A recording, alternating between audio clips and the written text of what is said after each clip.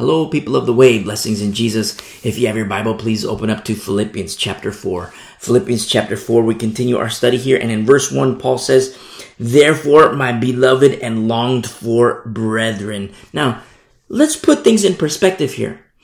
This is Paul, formerly Saul, and in his BC days before Christ, he was a imprisoner, persecutor, and killer of Christians. This is the nature of, before Christ, of the guy who's saying these things, "My beloved and longed for brethren." And no disrespect to the Lord and his handiwork, but when we put things in proper perspective and understand like how the Lord can do a mighty work in anybody, and to understand that the Lord still does this mighty work. But the question is, remember, Paul is the one who says, "It is no longer I who live." Remember, he says, "It is no longer I who lives, but it is Christ in me." Whoa. You know, we put things in perspective here, and it's like, this is a different guy. He's not like, you picture the terror of imprisonment in this particular time period. The terror of imprisonment, the terror of being stoned, the terror of being killed because you believe in Jesus Christ, and the very one who has the authorization from the priesthood, the high priest, to go and capture Christians.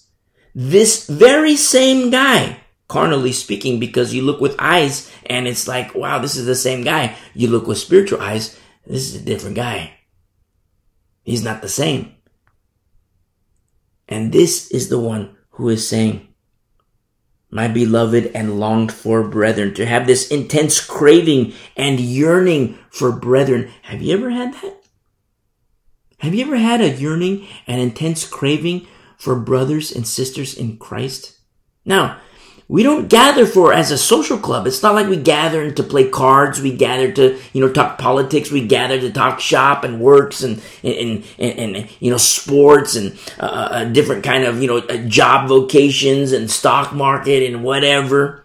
No, when we study and read about the depths of ecclesia, koinonia, hagios, episunagage, it's deep. It's holy.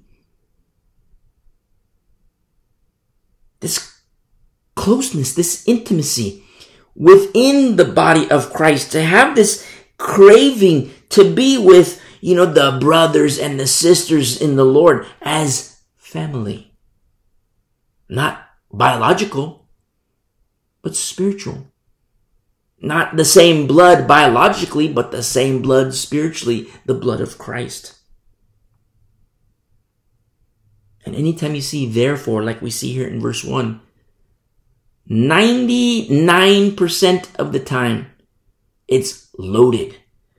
Because you read Philippians 1, 2, 3, and then all of a sudden, chapter 4, verse 1, "Therefore," whoa, that's loaded. Listen to our studies through Philippians 1, 2, 3, you'll understand. It's loaded. And when we put things in perspective of who this guy used to be, no disrespect to say this guy because it's Paul, and the Lord has done a mighty work in him. But then at the same, and not to deify Paul, but to exalt Christ in Paul and understand that he's in prison. He's in very short order time period. He's going to die, going to be beheaded. The cost of being a Christian is very heavy for the saints in Philippi. You have the religious leaders who are coming against them. You have Rome that is coming against them. Where do they go? The cost of being a Christian here is very high. Let's put things in perspective and keep things in proper perspective. And this former persecutor, imprisoner, and killer of Christians says, "My beloved and longed for brethren, my joy and crown." A lot of times people think that there are multiple crowns in heaven. I don't think so. I think when we see different, crowns that are mentioned in the Bibles, what if it's just attributes of the same crown? That's just me. A lot of times people say, well, there's the crown of this, the crown of that, the crown of this, the crown of that. And look, there's all these different crowns in heaven. But I don't think that way. What if it's just attributes of the same crown? And Paul says of the saints who he once at one period in his life, a stretch of time, imprisoned, had beaten and killed. He says, you guys are my beloved. I long for you. I intensely crave and yearn to be with you. You, saints, are my joy and my crown. You see? That's unlike any phraseology we see among a lot of leaders in the church today. And remember, Paul says of little Timmy in our study in chapter 2 verse 20, or chapter 2 verse 19, but I trust in the Lord Jesus to send Timothy to you shortly, that I also may be encouraged when I know your state, for I have no one like-minded who will sincerely care for your state. Now, remember, in Paul's sphere of, where he operated, so to speak, or where the Lord had him and where the Lord took him, and in that sphere, in that bubble, in that environment, the number of Christians, the number of saints, and among them, there is no one like-minded like Timothy, who will sincerely care for your state. Paul's a different animal. He's not like the average bear. Little Timmy, he's not like the average bear. Why? Because look who was, he was under the wing of Paul. He says in verse 20, this is chapter 2, verse 21, for all seek their own, not the things which are of Christ Jesus.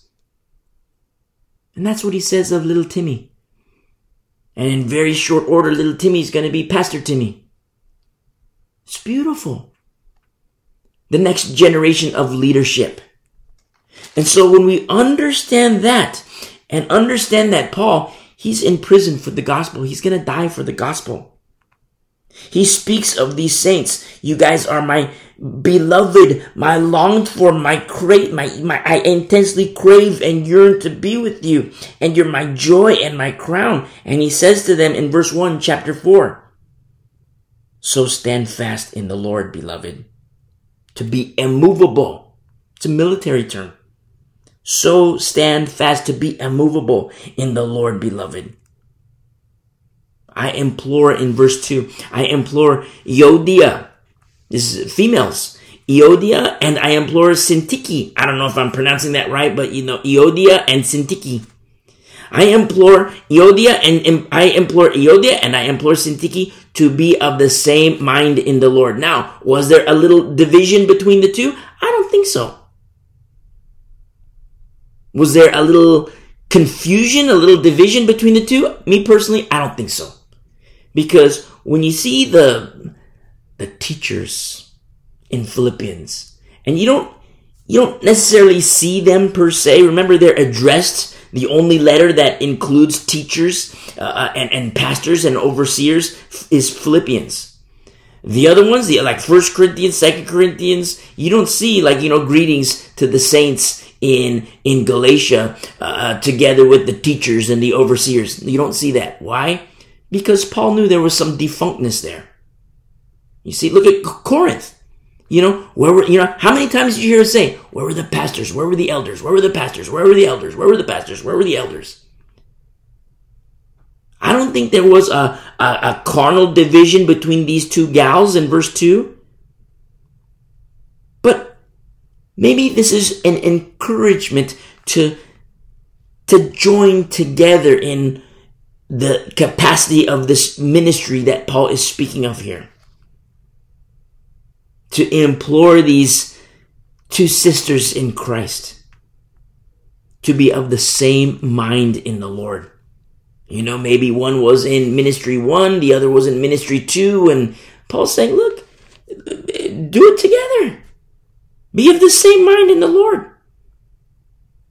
And the only reason why I say I don't think there was, you remember how, like Paul says in Corinth to the Corinthian saints, be of the same mind. But then when you look at the division that was there, it's like, well, you're still carnal. When Paul says, I wish I could speak as to adults, but I got to speak like the babies because, when I met you, when I was with you, you guys were on milk, and 3 years later, you're still on milk. And so he speaks of divisions, to be of the same mind, to be unified in Christ. But it's like, wait a second, there's some carnality there. And he says that to the remnant. That the separation has already happened. That's referencing our study through 1 Corinthians. But you don't see that in Philippians. So when he says, be of the same mind, I just don't see the carnal divisions like we see in Corinth. And he says in verse 3, and I urge you also, true companion. Now, this is to be a yoke fellow, to be, a yoke fellow, a work unto the Lord. But when he says, I urge you and true companion, these are words that have specific singularity. Is he speaking about one person? Perhaps. Or is he speaking about one body? I love that. I love this ambiguity because it could be one person or it could be a group of saints but are one in Christ. In verse 3, he says, I urge you also, true companion, help these women who labored with me in the gospel. Now, this is another reason why in verse 2, the Euodia and Syntyche, I don't see the carnal divisions like we see in Corinth, just because these are women in ministry. In verse 3, help these women who labored with me in the gospel. Now, men, my brothers in Christ whom I love, if you have a mindset that females have to take a back seat, you need to repent. If you have a mindset that females cannot partake and be co-laborers and yoke fellows in the ministry, you need to repent. That is the wrong mentality to have. It is not of Christ.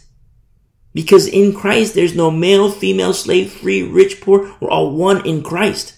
But then understand, for specifically, pastors and elders, always male. Pastors, elders, always male. Outside of that, you have, deacons and deaconesses, women who can serve in capacities in ministry like we see with Lydia. Beautiful, beautiful sisters in Christ in service unto the Lord and unto the Lord. And Paul is saying, help these women who labored with me. You see? Who labored with me. They were yoke fellows and co-laborers with Paul in the gospel, with Clement also, and the rest of my fellow workers. These are all co-laborers is how it translates. Companions and helpers whose names are in the book of life. Whoa. Whose names are in the book of life. Now, there's a certain level of confidence when we consider circumcision. And I'm not talking according to the flesh. But there's a certain level of confidence with circumcision. You could have a whole lineup of Christians, say 100 Christians, a lineup of Christians. And they're all, just a long line of Christians. And based on the fruit, based on the works of the Spirit, based on their obedience unto the Lord, you can see the circumcision. And I'm speaking spiritually when I say this. I don't speak carnal. Male, female, it doesn't matter. But okay, that guy is circumcised. This gal is circumcised. Not speaking according to the flesh. There's just something different about them. And perhaps, I pray, you know exactly what I'm talking about. Have you ever been with a group of Christians and you're with Christians, but you feel like a fish out of water. I mean, you're with Christians and, they might say something about the Lord. They might say something about referencing a Bible study. But then they also start talking about their drugs and their sex and partying and, all these different things of the flesh. And it's like, that they're Christian. They proclaim to be Christians and, saints. But then comes the question, okay, now what grade is everybody in? I mean, you're sitting down, say you're at a table and there's 10 believers there around this table. And it's just, fellowship. And everybody says, oh yeah, fellowship of the saints, it's beautiful. And it's absolutely beautiful. But with maturity, you make these distinctions. As people speak, you see not just what they say, but when words come out of the mouth, understand that it's the outpouring of their heart, as our Lord indicates, as our Lord says. Remember, people were like, oh, how can this guy eat this? And how can this guy eat this? And the Lord says, Jesus Christ, he says, it's not what goes into a man that defiles a man, but what comes out, because it's the outpouring of the heart. And so you're sitting at a table, maybe not 10, say 5, a little smaller, say 5. And then people start speaking. Oh yeah, my wife this, and she doesn't know about this, and and oh yeah, say you're a guy and you're with a group of guys. And then they start talking, oh yeah, I was hanging out with my brother last night, I was hanging out with my friends last night, and we went to the bar and did all this, and yeah, we got smashed and this and that, and you're sitting there and you're listening, and it's like, okay, now you have these little indicators. Okay, this guy's a first grader. This guy's a preschooler. He believes in Jesus Christ, but he's like a 1 Corinthians 3 type. He's still on milk. He believes in Jesus Christ. And then you find out, he's a brand new believer. He became a Christian 2 months ago.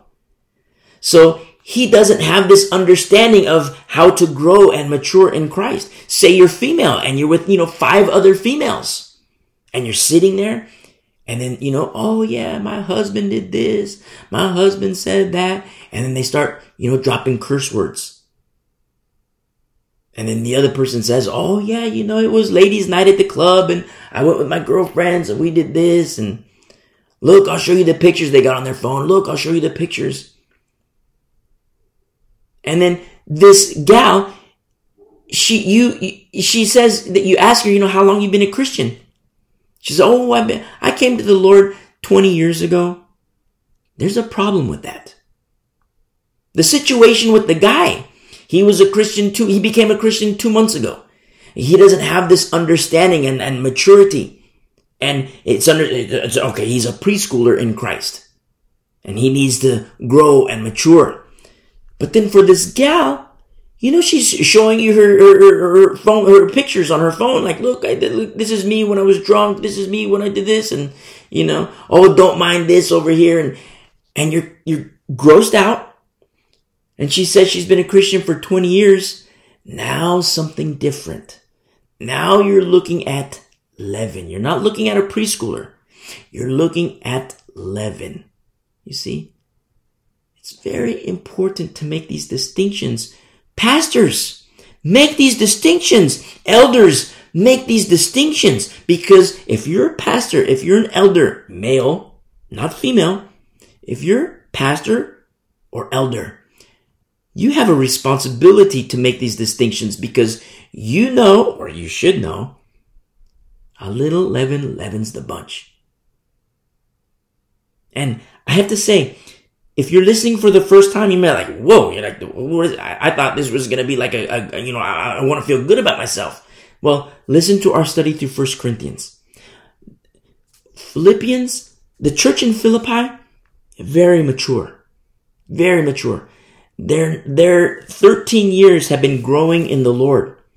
In the case of 1 Corinthians, they were 3 years of no growth in the Lord. They came to the Lord. When you listen to our study, we outline the verses, we make the references, but they came to the Lord, and for 3 years, they believed in Jesus Christ, but for 3 years, they did not grow. Now, you have to make these distinctions. I say it specifically for pastors and elders because you have to protect the flock and keep the house of God clean. But then at the same time, for non-pastors, non-elders, you still have to make the distinction because I want you to mature in Christ. Move on to perfection. You see? It's one thing if you have these carnal attributes, these works of the flesh, and you're a baby. Because we grow and mature in Christ. And then all of a sudden, people say, it's impossible to be sinless. Yes, it's impossible to be sinless, but we can sin less and less and less and less as we grow, as we mature. So you're male at a table of other males, Christians, men's fellowship, and you just listen to the men speak.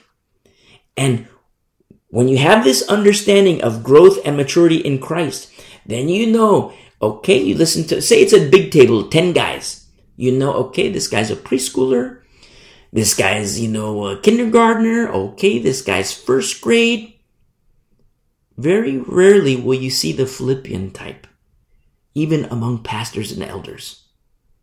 Very rarely will you see the Philippian type. But when you have this understanding of maturing in Christ, you'll know by what they say and the fruit, their homes, their lifestyle, their choices in life, their vices, how they speak. You'll know. You'll see. Just in the fruit. And you'll know, this guy's preschool, this guy's kindergartner. And when you address preschoolers and kindergartners, now, it's just like in a carnal sense, in the world testifies of these things. Now, if you're a preschool teacher, you're not going to give calculus to the preschoolers. You're not going to teach calculus to the preschoolers. You would be the one who's dumb, idiotes, where we get the word idiot from. No, let's play with these blocks. Here's how you spell cat. Here's how you spell dog. Here's how you count 1, 2, 3. And it's sad because some Christians, they're babies and they stay babies. That's the fault of the pastor. Some pastors, now, understand that some pastors and teachers are wolves. Wolves. Listen to our study through Acts 20. It's very important to understand these things because these days are wicked. These days are evil. And among these wolves, and they present themselves as servants of the Lord, but they're really servants of Satan. And they like Christians to be on milk. They enjoy Christians to be on milk. Why? Because they're needed. Have you ever seen a parent like that? A parent who has like a 2-year-old and a parent who's rightfully so parenting. But then a parent who has a 20-year-old and treating the 20-year-old like he's 2 years old, they like to be needed. Mommy likes to stay mommy. Or a 30-year-old who's treated like a 2-year-old, you see, mommy likes to stay mommy. And you see that. But you also, which is dangerous, don't do that. If that's you, if you're a mother and that's you, repent. You train up your child in the ways they should go, where he or she should go, age 18, 19. If you're liberal, maybe, 22 max. Hey, cut the umbilical cord. Your kid doesn't want to fly away like birds do, Here, get out of the nest. Go spread your wings. A lot of parents get themselves in trouble, and I see it mostly with mothers. They get in a lot of trouble because they're mommies to 2-year-olds, which is beautiful. But to be mommies to 30-year-olds, disgusting. You see? Dependent child. 30 years old, dependent on mommy. 35 years old, dependent on mommy. 25 years old, dependent on mommy. 22 years old, dependent on mommy. You're hurting your child. You see? It's not good. And some pastors, wicked pastors, are exactly the same. They like to be needed. They like the flock to be on milk. Because church is a business. Because if Christians would mature and grow, the pastor wouldn't be needed. The pastor would be out of a job. If the saints would grow and mature, look at the ministries that could happen. You know, a guy's going to be a pastor, a lady's going to be in this ministry, a lady's going to be in the whatever ministry. The Lord's going to call them here, there, wherever. But a lot of pastors like saints on milk. Now, milk is beautiful, but milk is for babies. Now, when I say a lot of pastors like that, that's when you get into servants of Satan type. That's when you have to make these distinctions. Now, understand, in a church, you're always going to have milk drinkers in a church. But those milk drinkers shouldn't stay on milk.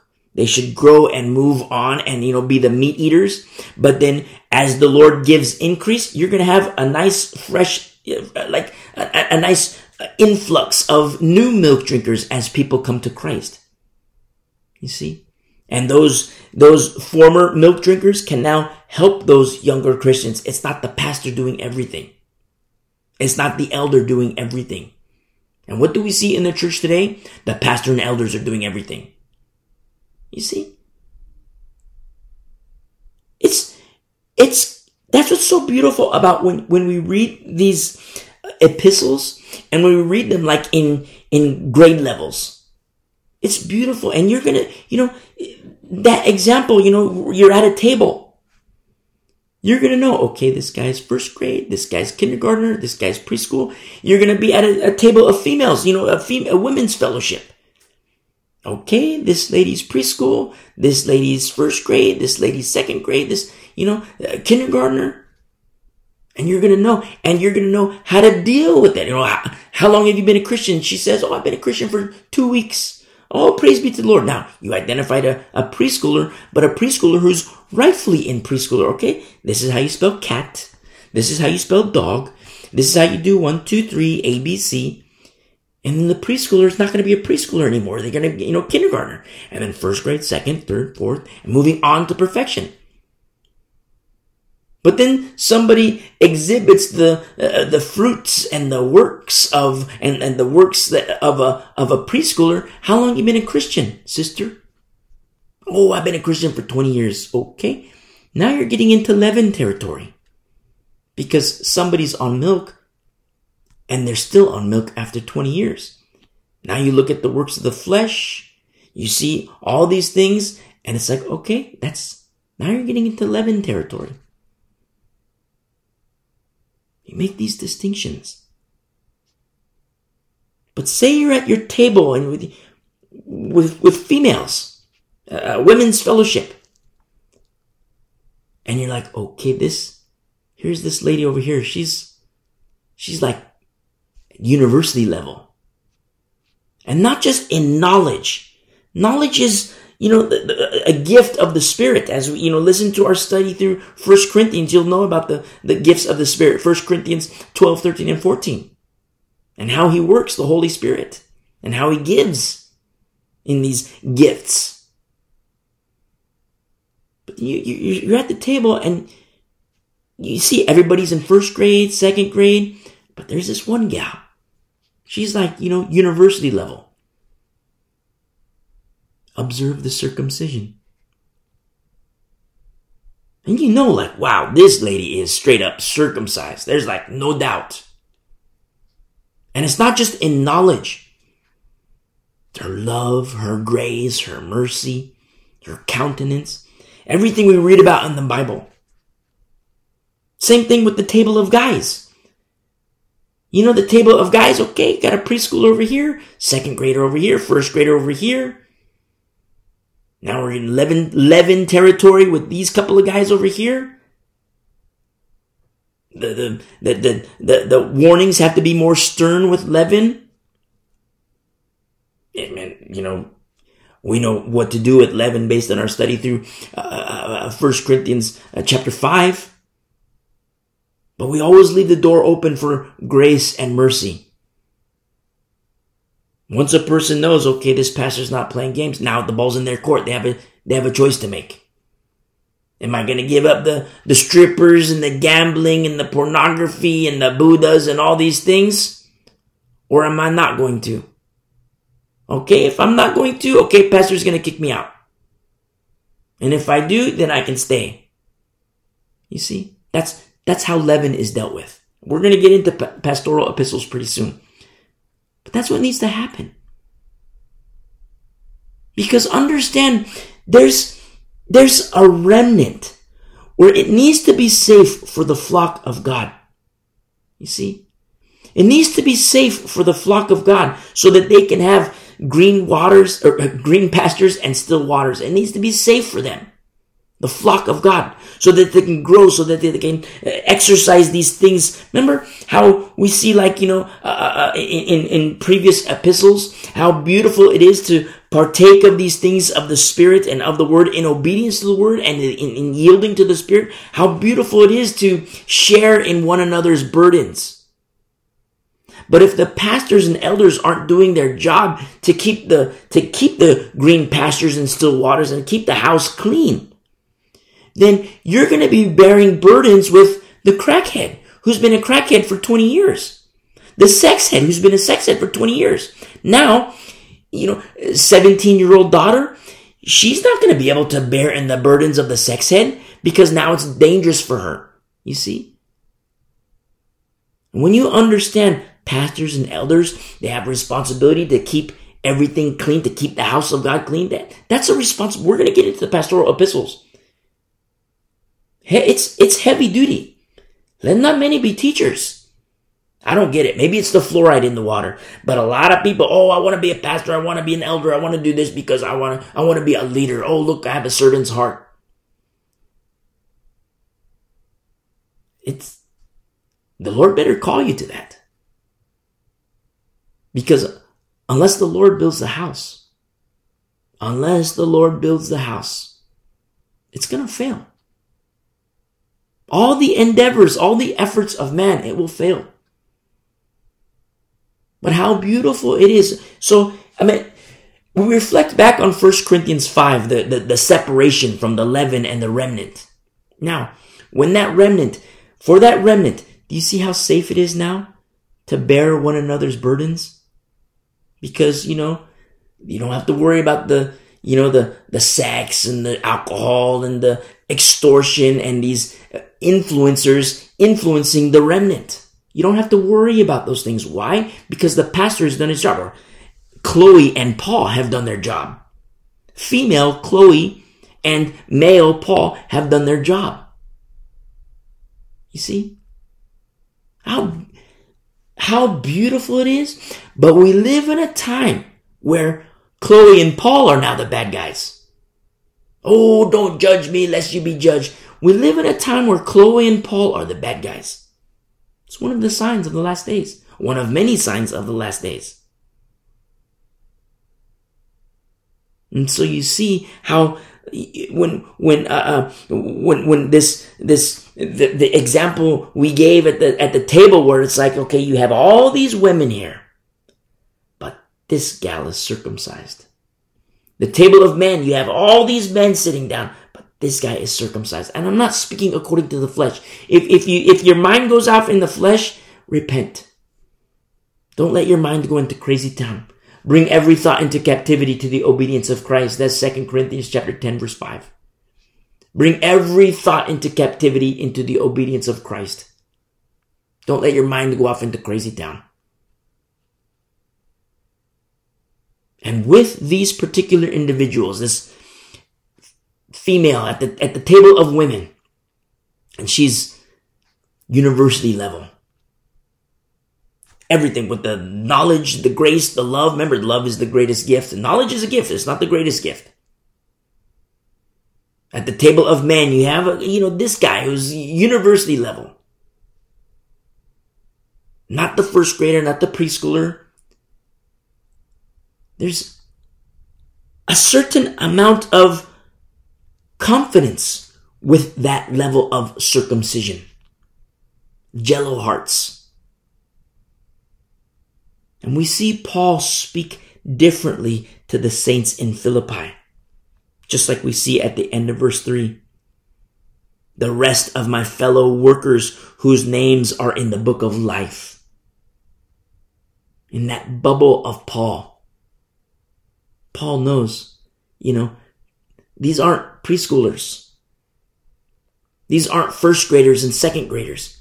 Not to say that preschoolers are bad, but preschoolers need to go to, you don't see preschoolers doing open heart surgery. They have to grow. They have to mature. They have to have this understanding. University level, they're calculus, statistics, but in preschool, they're learning 1, 2, 3. How much more when it comes to our faith to grow and mature? And that's what I mean when we say this confidence in the circumcision, whose names are in the book of life. Do you know any Christians like that? You might know exactly what I'm talking about. Now you might be wondering wow, what is this guy talking about? And if you're preschool, rejoice. Rejoice. Praise be to the Lord. You're in preschool. But then now comes kindergarten, first grade, second, third. Now we mature. Now, if you're university level, it's not to be like, oh, look, I'm awesome. Look how awesome. I have all this knowledge and look how awesome I am. No. Don't forget humility. You lack humility if that's the case. Most people who are university level, you'll never know it. You'll never know it until they speak. You'll know it by seeing the fruit of the Spirit, or when they speak, they have this knowledge. But when you hear somebody boast and oh, I'm university level, oh, I have all this knowledge, that's just the opposite. That's indicative of them being in preschool, because the ones who are really university level, they don't boast about it. You just, wow, this guy's of the circumcision. This lady's of the circumcision. These hearts are like super jello. The softest jello. You see? Not pine, not maple. No, it's soft jello. Soft before the Lord. And we see here in verse 4, rejoice in the Lord always. Again, I say rejoice! Exclamation point. I love this so much. It's to have this fullness of joy. Remember, we even see repetition here. He says, rejoice in the Lord always. You think, okay, Paul, we get it. Rejoice in the Lord. But he says, again, I say rejoice! Exclamation point. Remember what we looked at last week? Repetition is good. In verse 1, chapter 3, he says, for me to write the same thing to you is not tedious, but for you it is safe. There's safety behind certain levels of repetition. And we see it again with this rejoice. Rejoice in the Lord. Always. Again, I say rejoice! Exclamation point. Chapter 4, verse 4. See, you're in preschool? Rejoice. You're in preschool because you're a brand new believer? Rejoice. You're in preschool because you've been a Christian for 20 years? Okay, hold on a second. Let's be honest with ourselves here. Be honest. Don't lie. You can fake it with people. You can never fake it with the Lord. He knows. If you're a Christian, I say rejoice. And I do rejoice. And we rejoice. But if you're a baby Christian and you've been a baby Christian for 20 years, you need to repent. You see? Because the reason why babies stay babies, it's because of the flesh. The things which so easily ensnare are the things which are not given up. Remember, we reckon the old man dead. We reckon the old woman dead. That's what happens when a person is crucified with Christ. When a person is no longer living, but it is Christ living in them. If you're a preschooler, but you've been a Christian for 20 years, that's when we're getting into leaven territory. If you're a preschooler and you've been a baby for 5 years, That's also leavened territory. And I'll just mirror Corinth. If you're a preschooler Christian, you're a believer, baby believer, and you've been in that state for 3 years, that's also leavened territory. You see? And just like we studied, it just so happens we studied this on Wednesday. Remember? With Miriam's state of uncleanness in our study through Deuteronomy and our reference to Numbers. In Miriam's state of leaven, her state of leprosy, what happened to the assembly? They couldn't move forward. Same thing in a church. When you have this state of uncleanness, there's no moving on and maturing in Christ. The Lord gives us the blueprints. We have the blueprints. Genesis to Revelation. He teaches us. He shows us. So why is it we don't see this? I mean, you see it in some fellowships, not the big ones. Why is it that we don't see this today? One of many signs of the last days. You're a preschooler? Rejoice. And move on to kindergarten. You're a kindergartner? Rejoice. And move on to first grade. You're a first grader? Rejoice. And move on to second grade. And so forth. We move on to perfection. Now, the Lord's never going to be done with you. I mean, when He's done with you, you're going to be dead.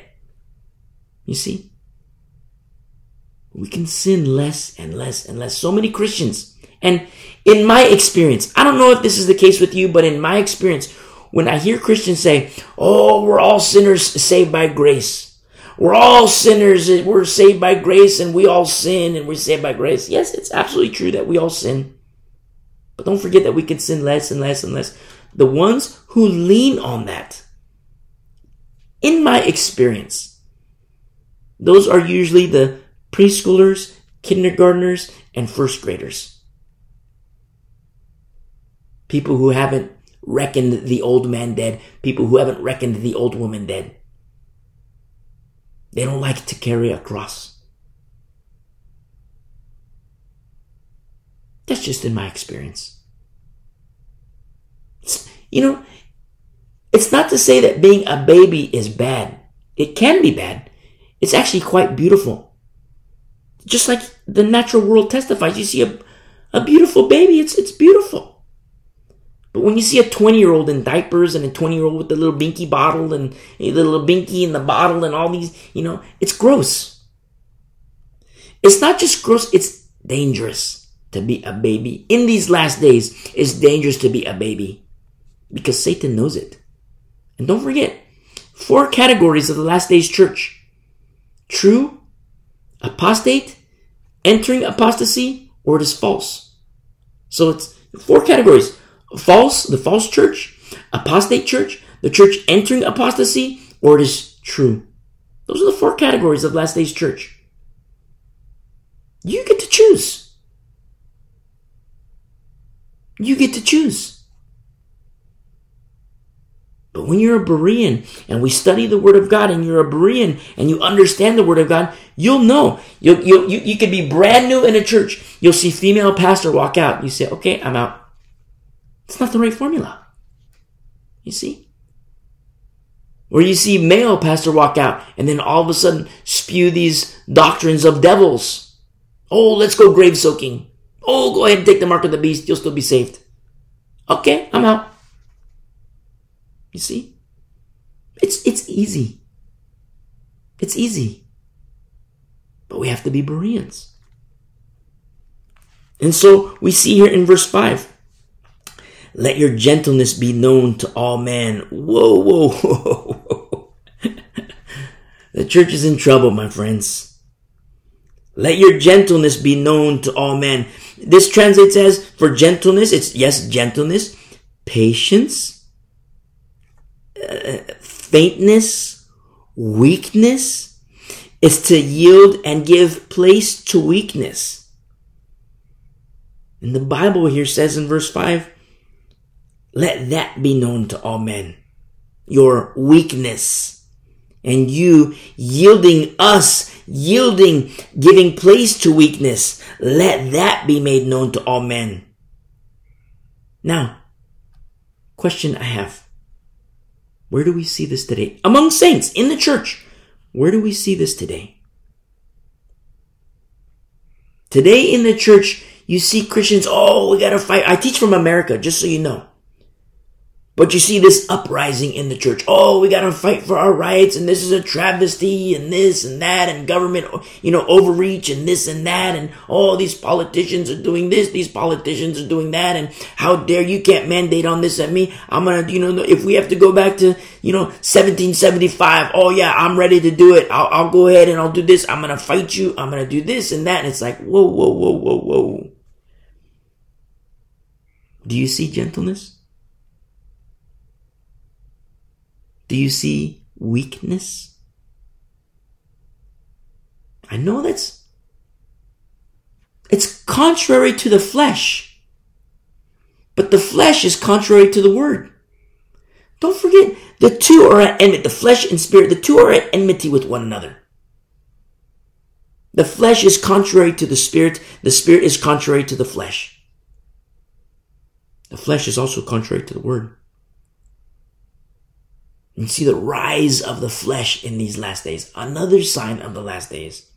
I'm talking about in the church, saints. Where do you see this? Let your gentleness be known to all men. In verse 5, let your gentleness be known to all men. Remember, in the case of Philippi, all the churches, the cost of being a Christian, when this letter was written, don't forget, Paul's in jail. In a couple years, he's going to have his head cut off. Christians were, the saints, the Philippian saints, terrible. Tribulation on every corner. You get captured. The religious leaders, they hate you. The Romans, they hate you. Both want you dead. The cost of being a Christian was very heavy. Caught by a Roman, you have a choice. Jesus is Lord or Caesar is Lord. You say Caesar is Lord, you get to live. But you say Jesus is Lord, you're going to die. If you're female, you're also going to die, but several other things are going to happen prior to that. Rape, gang rape. Kids, same thing, rapes. The cost of being a Christian was hardcore, heavy. Being eaten by animals, put you in the arena for games, being eaten by bears and lions. That's what they did to the early church Christians. It kind of blows me away because, people say, look, the Lord saved Daniel from the lion. Yes, absolutely. The Lord did save Daniel from the lion's den, multiple lions. Yes, absolutely. The Lord did save. So therefore, he's going to save me from the lions. Well, don't forget that lions ate Christians. Don't forget. You see, we have to be wise. For today, if the church today lived in, and I teach from America, you might experience this already. The church today, where you're listening, a table, a chair, a couch, a bench, a log, I don't know. But where you're listening, just say, for example, you have religious leaders that want you dead. And it's dangerous to be seen in the public square because the religious leaders want you dead, because they've seen your face, they know you attend a fellowship, they know you're a Christian, and the religious leaders want you dead. That's among the religious leaders.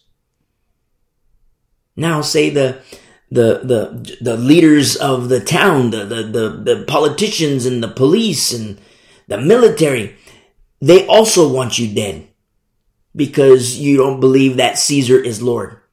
Or whoever is the governor, you don't believe that. Or whoever is the head of the state, you don't believe that he is God. And they also want you dead. And there you are sitting on the park bench. Number one, that would be dangerous. And there you are sitting on your couch, in your chair, on your stool, and on whatever, and you're listening. And you have religious leaders that want you dead. You have political leaders that want you dead. You have police that want you dead. You have military that want you dead. Why? Because you believe in Jesus Christ and you will not deny Jesus Christ. And then the person who you recognize as your pastor says this to you.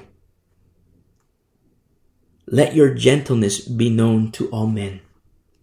Whew. Do you see how it flies in the face? This counsel, this verse, it flies in the face of the carnal nature. Because the things of the Spirit are at enmity with the things of the flesh. The flesh would say, okay, we got to gather together, we got to rally, we got to get our weapons, and we got to fight. Let's go on offense. But where does the Bible say that? The Bible does say go on offense, but the weapons of our warfare are not carnal. They are not of this world.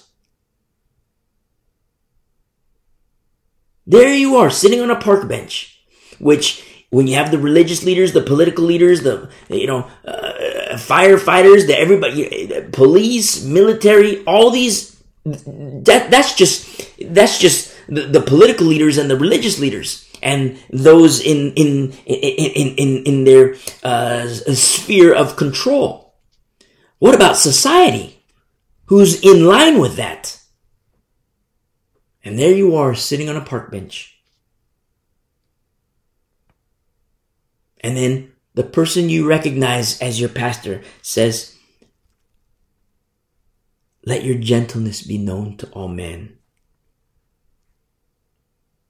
Now, if you're preschooler, and let's be honest with ourselves, if you're preschooler, first grade, second grade, almost impossible to accept. Almost impossible to accept. Because that's the flesh. Let my gentleness be known to all men. Let my weakness be known to all men. Giving yield to weakness, let that be known to all men. When these guys want to kill me, no, they want to kill me, I'm going to kill them first. That's carnality, that's carnal thinking. That's the ways of the flesh. You see? But once you get into like 4th grade, 5th grade, even moving on to university level, and I'm speaking according to the Spirit, maturity in Christ. The most mature Christians I know, every single one of the mature Christians that I know, male, female, which aren't many, I say all, not the majority, but all the mature Christians I know. You might think like, whoa, is he talking about 100? No, I'm like 5. Every single one of them can't wait to die. Every single one of the mature Christians that I know, they cannot wait to die. A doctor tells them you got 2 months to live. They're happy. They're rejoicing. Somebody says, hey, I'm going to robs them. I'm going to blow your brains out. They're like, okay, God loves you. And, they stick their head out. Here, make sure your finger is like on the trigger here, Every 100% of the mature Christians I know cannot wait to die. Because to be absent from the body is to be present with the Lord. Even that alone, it's so contrary to the flesh. But we don't walk according to the flesh. We walk by faith, not by sight.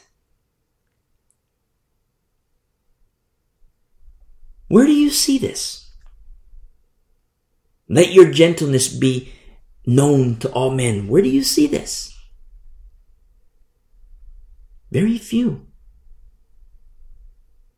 And remember, the cost of being a Philippian saint. You might think like, I teach from America.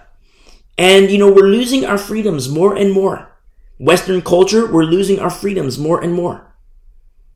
But you might be listening in a region where the cost of being a Christian is very heavy. Very heavy. Like straight up life and death, according to the flesh. And these words might be like music to your soul as you let your gentleness be known to all men. He says in verse 5, the Lord is at hand. You see? Trouble is near. Trial is near. Tribulation is near. It could be the case. In the last days, it will be the case. Absolutely, it will be the case. But more near is Jesus. Remember the red letters in the book of Acts? When all the apostles that were with Paul, and there were the prophets and prophetesses that were with them, I mean biblical ones, not like you see the crazy people today on TBN tricking believers nightly. I'm talking about the real ones in the Bible. And they were with Paul and they were saying, hey Paul, don't go to Jerusalem, don't go to Jerusalem. And where do you see the red letters? With Paul, giving him comfort. Paul's in jail in Jerusalem. Where do you see the red letters? With Paul. You see, not to suggest that the Lord wasn't with the others, but there's something different about Paul. Let your gentleness be made known to all men. People might call you weak. Who cares? Oh, you're so weak. You're so weak. For me personally, when I hear people say that, oh, you're so weak. Look, aren't you going to fight back? You're so weak. I rejoice in that. Because what they don't know is the level of violence of my old nature, my carnal nature.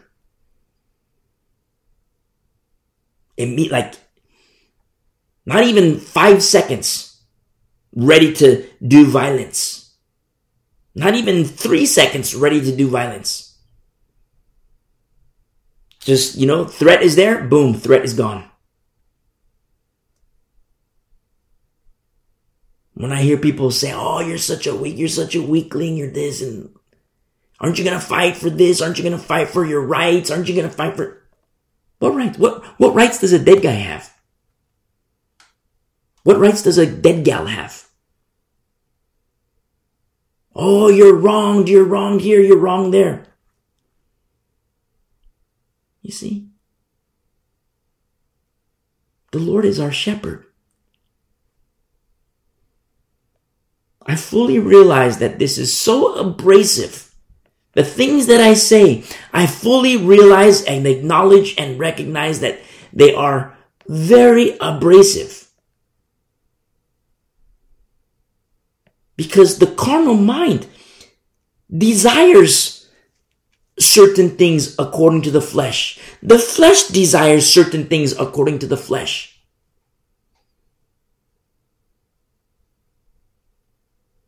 But we're of the Spirit. You can know, the little barometer. You can know your grade level, your maturity level in Christ by the flesh. In that regard, the flesh can help you. The more flesh you see, the more carnal nature you see, okay, maybe that's first grade, maybe preschool, maybe kindergarten, maybe first grade.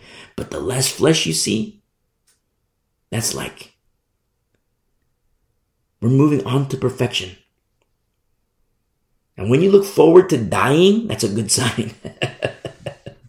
When you look forward, remember, to live is Christ, to die is gain. Remember, Paul says, it's good that I remain for you guys, but if the Lord wants to call me, if the Lord, he says, I better not go further. I better not expound on this because,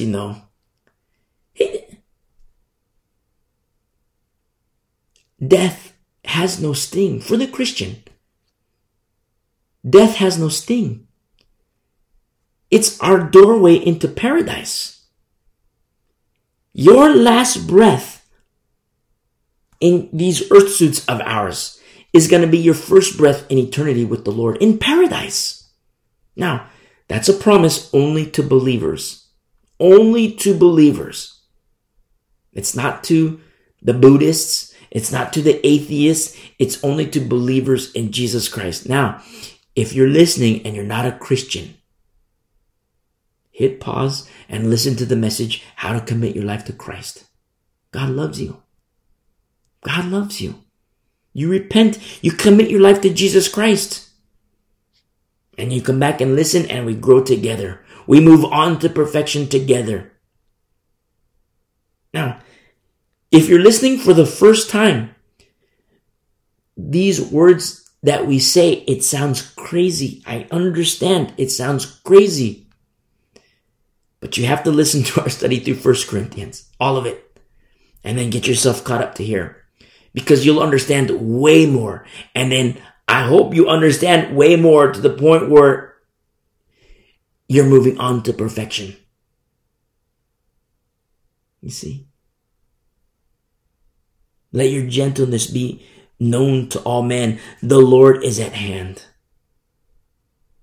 I can't stress enough the hardships that the Philippian saints endured by the hand of the religious leaders and the Romans.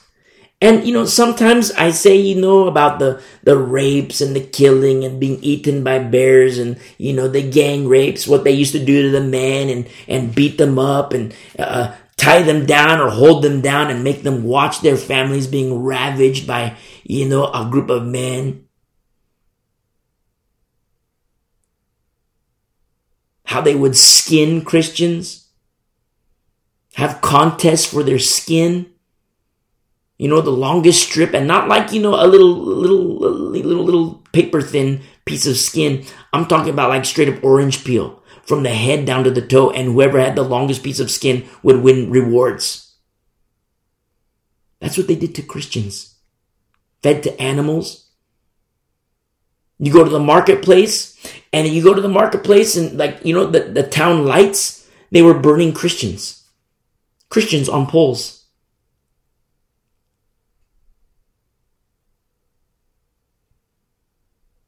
And Paul has the audacity to say, let your gentleness be made known to all men. Yeah. Remember, Paul is the one who says, it is no longer I who live, but Christ lives in me. Jesus is the one who says, remember, when they hate you, remember that they hated me first.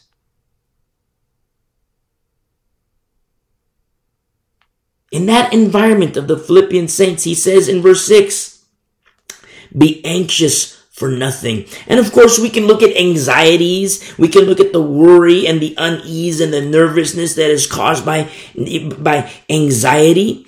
But this is anxiety that is led to distraction. I mean, say for example, you and me are walking on the path. You and me are walking on a path and you say, oh, I forgot our bag of food. I left it back at the camp. I left it back at the house. I left it back over here. Let me go back and get it.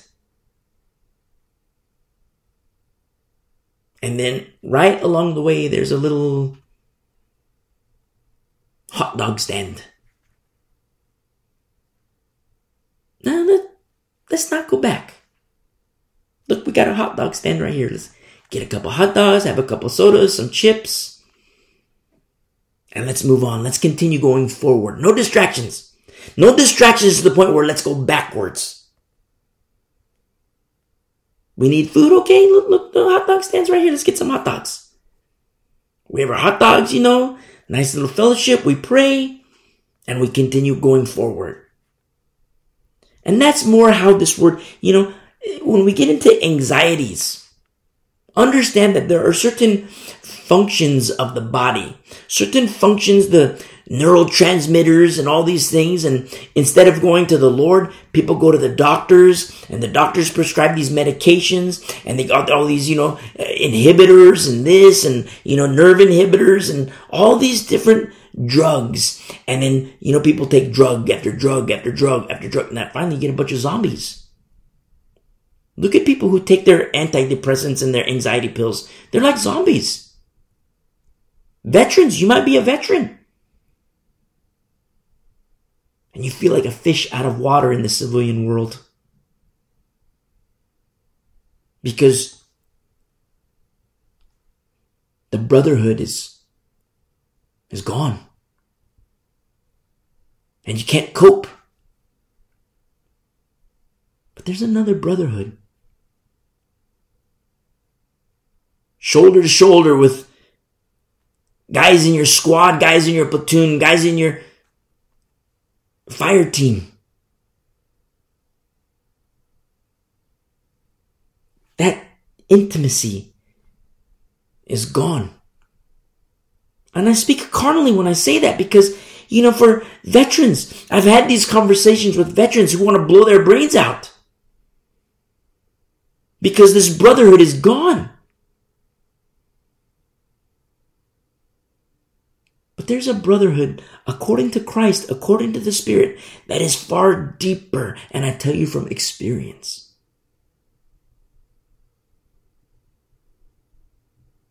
For the yellow footprint guys.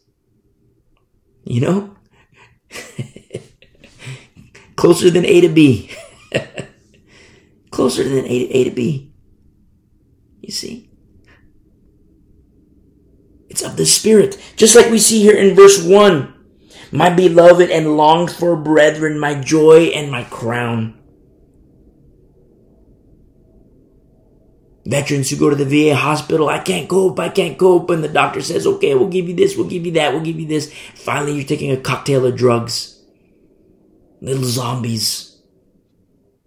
There's a better way, my friend. There's a better way, my brother. There's a better way, my sister. His name is Christ. His name is Jesus, the Messiah. And God loves you. When we see in verse 6, be anxious for nothing, a lot of times people who have these anxiety issues. And it is true that remember our study in the book of Acts? Even Paul had anxiety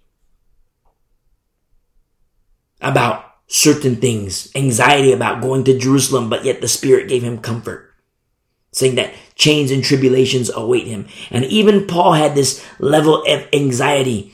And you don't see Paul running to Dr. Luke. Hey, Dr. Luke, give me some drugs. But he goes to the Lord. In everything, go to the Lord. You're depressed, go to the Lord. Anxiety, go to the Lord.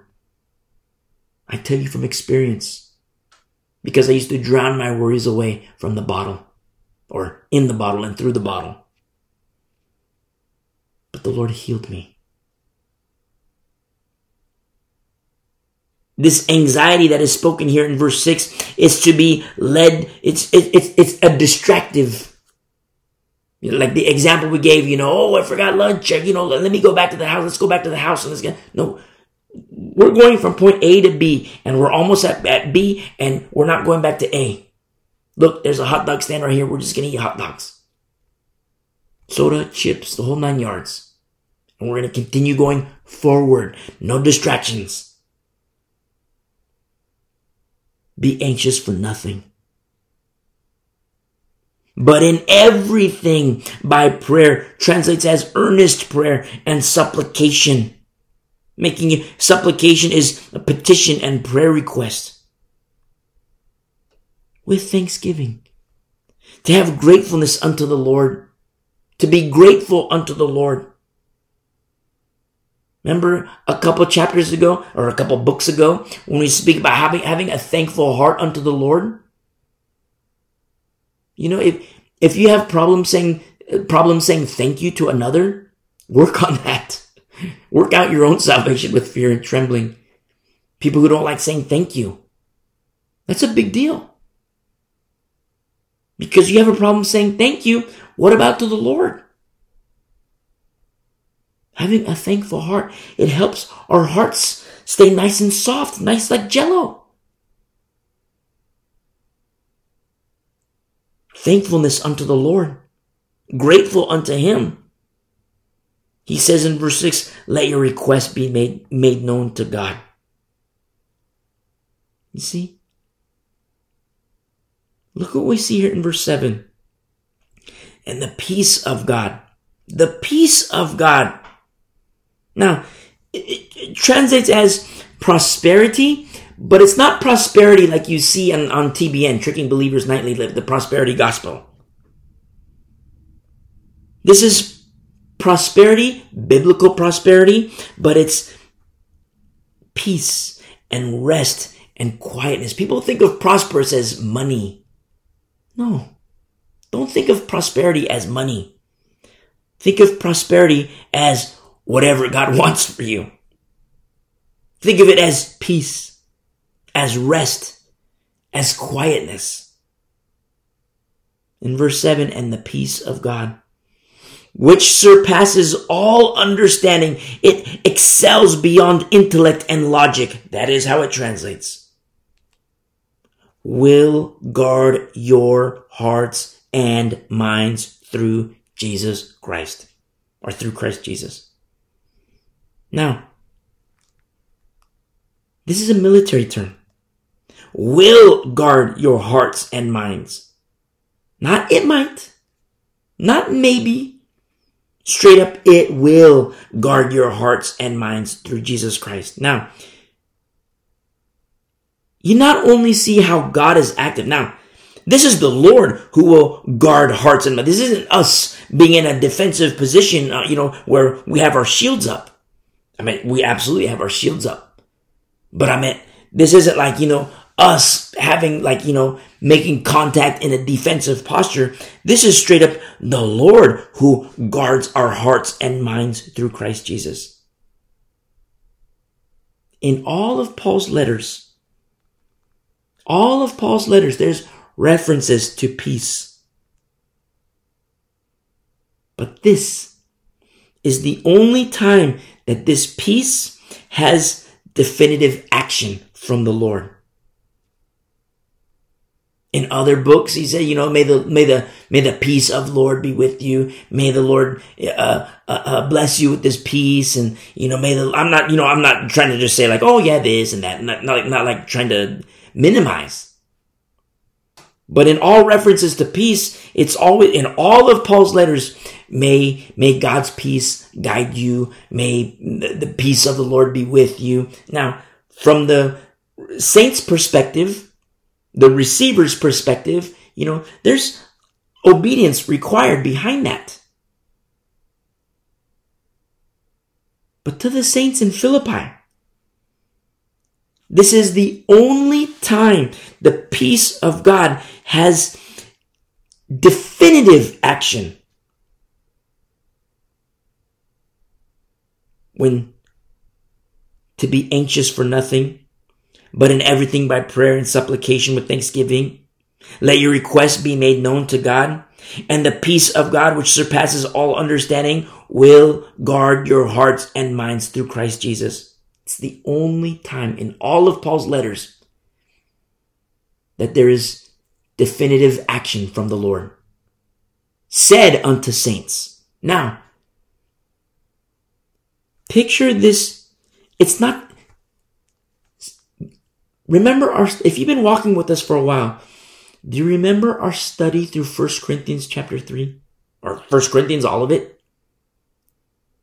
In 1 Corinthians chapter 5, it is identified with disgust that there is a person, a guy in the church who's having sex with his dad's wife. So let's take this guy. A guy in the church who's having sex with his dad's wife.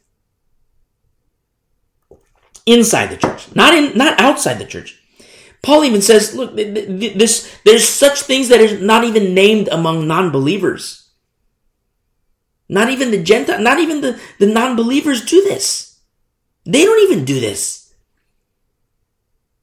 But yet it's happening inside the church in Corinth. Now, say for example, the church in Corinth, pre-separation of leaven. A guy who's, that's just the sex. But there's other people who are sexually active with other kinds of different, I'm not minimizing those. But then you also have the drugs, the alcohol, the extortion, all these works of the flesh. Remember, the leaven hasn't happened.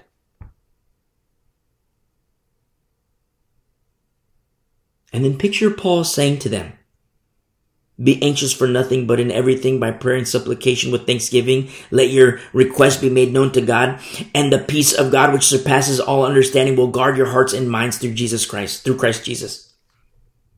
Now, is this verse applicable? Let's target this one particular individual. The guy who's having sex with his dad's wife, which is grotesque. I hate to say it, but it's in the Bible. Good, the bad, the ugly in the Bible. A guy who's having sex with his dad's wife.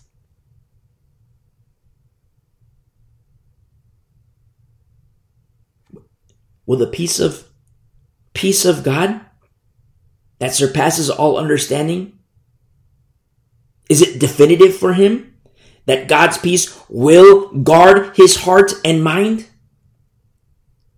When you see where his heart and mind is, you see where his heart and mind and his body is, his flesh, his carnal nature. We have to be straight up. Let's be straight up with ourselves. Me with me and you with you and us with each other. Let's be straight up. A guy is having sex with his dad's wife, and I'm reliving those moments of our study through 1 Corinthians 5, and I don't like it. Because of the flesh. Remember my love-hate relationship with Corinth? I don't like it. And of this individual, Paul says, just so you know, before we assume, if you're listening for the first time, before we assume that was okay with the Lord, that the Lord was kosher with that it was kosher before the Lord, don't think that. Because Paul says, take that brother and kick him out. Commit him to Satan for the destruction of the flesh. That's what Paul says of a guy who's inside the church. He's having sex with his dad's wife. You know where his heart is. You know where his mind is. You also know where his body is. Can it be definitive for this particular individual, this man? Let's forget about the woman. Let's forget about the drugs and the sex, the other drugs, the sex, the alcohol, the extortion, all the works of the flesh that were happening in Corinth. Let's just look at this one individual who's having sex with his dad's wife. Can it be said with definitive action that the Lord, God Almighty, our Father in heaven, will guard his heart and mind through his Son, Jesus Christ our Lord? When we see where his mind is, where his heart is, where his body is. And I don't like talking this way. But we have to have this understanding. The flesh, the carnal nature, which is at enmity with the spirit. And the spirit is at enmity with the flesh. They war with each other.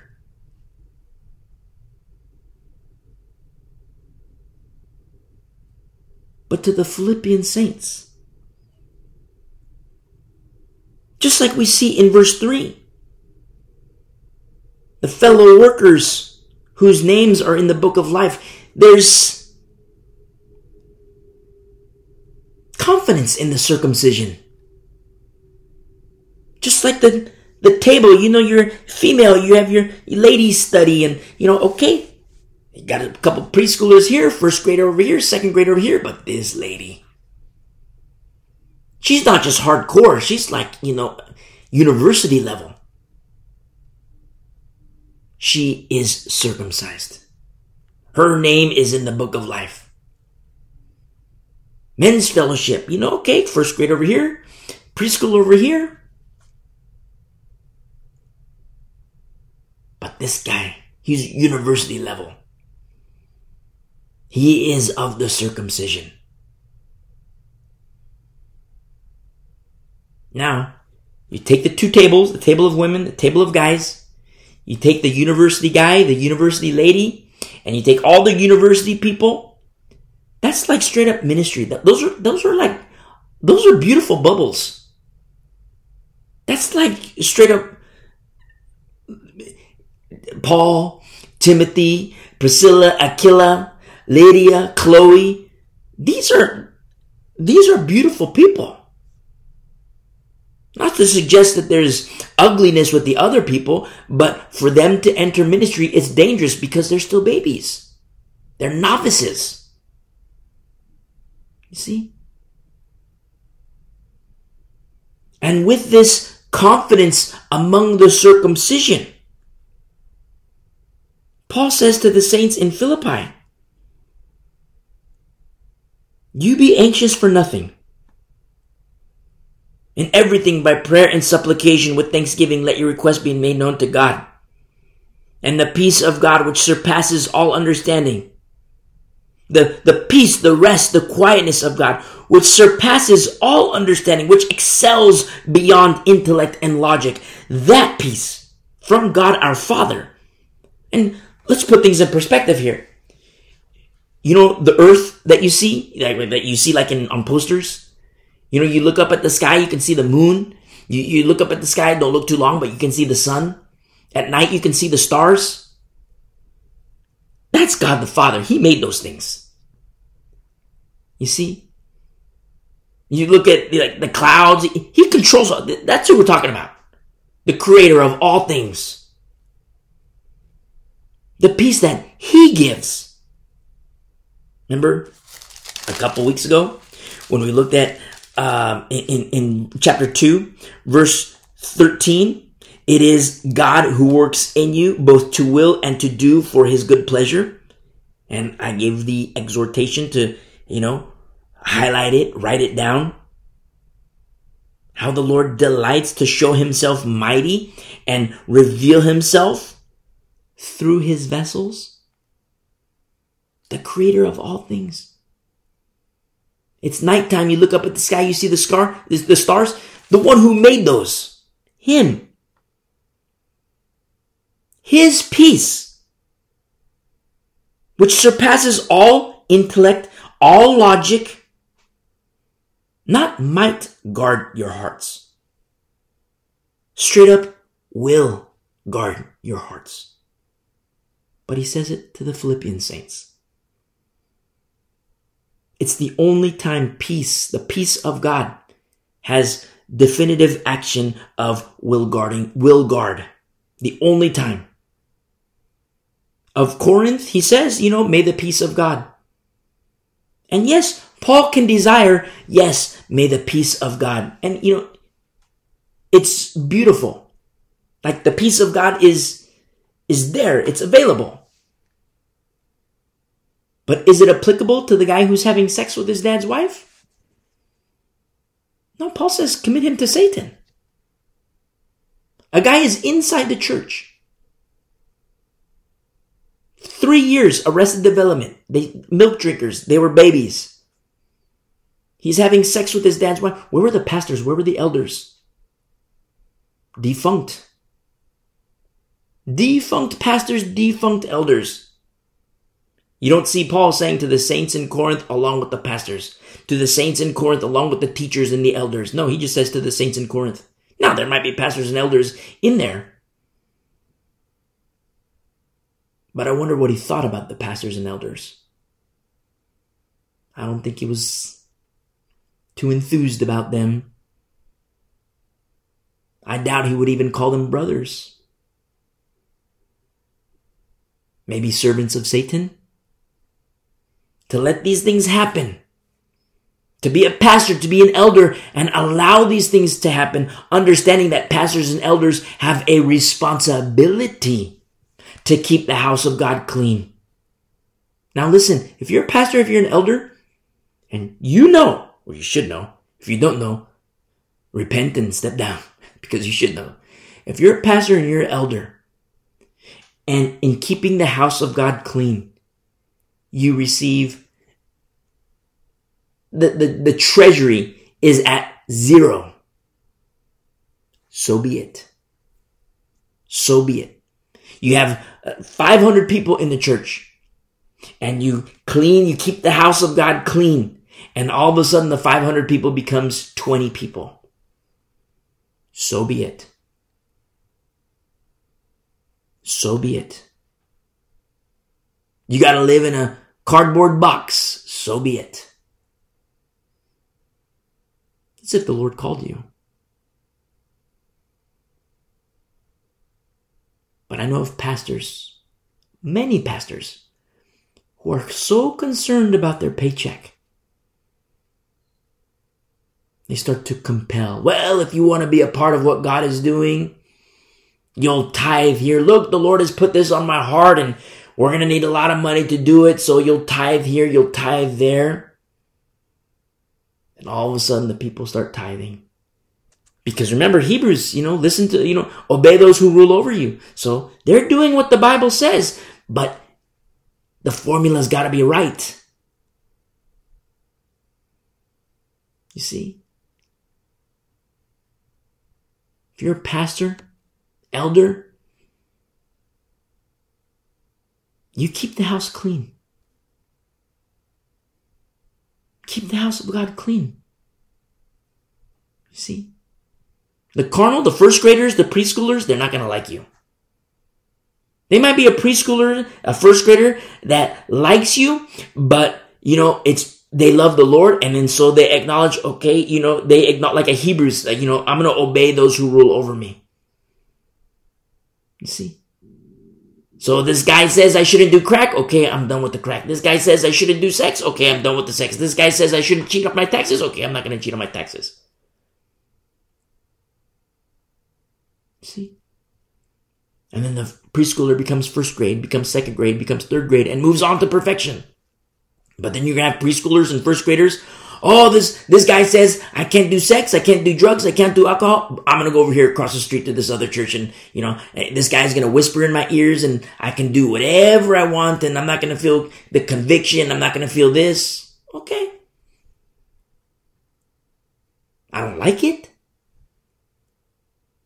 But that's part and parcel of this spiritual warfare. A lot of casualties. Oh, but once saved, always saved. Really? We've studied. If you've been listening for a while, you know where we stand on that. Once saved, always saved, biblically, is once saved, stay saved. Don't forget, there is a generation, there is a people who will say to the Lord, Lord, we did all these things in your name. The fact that they did it in the name of Jesus Christ. In the world, probably ministry leaders. We did all these things in your name. Probably, prophesy, cast out demons. Probably ministry leaders were in the world. They were like, whoa, surely the Lord is with these guys. People would think, surely, look, they cast out demons. Surely the Lord is with them. They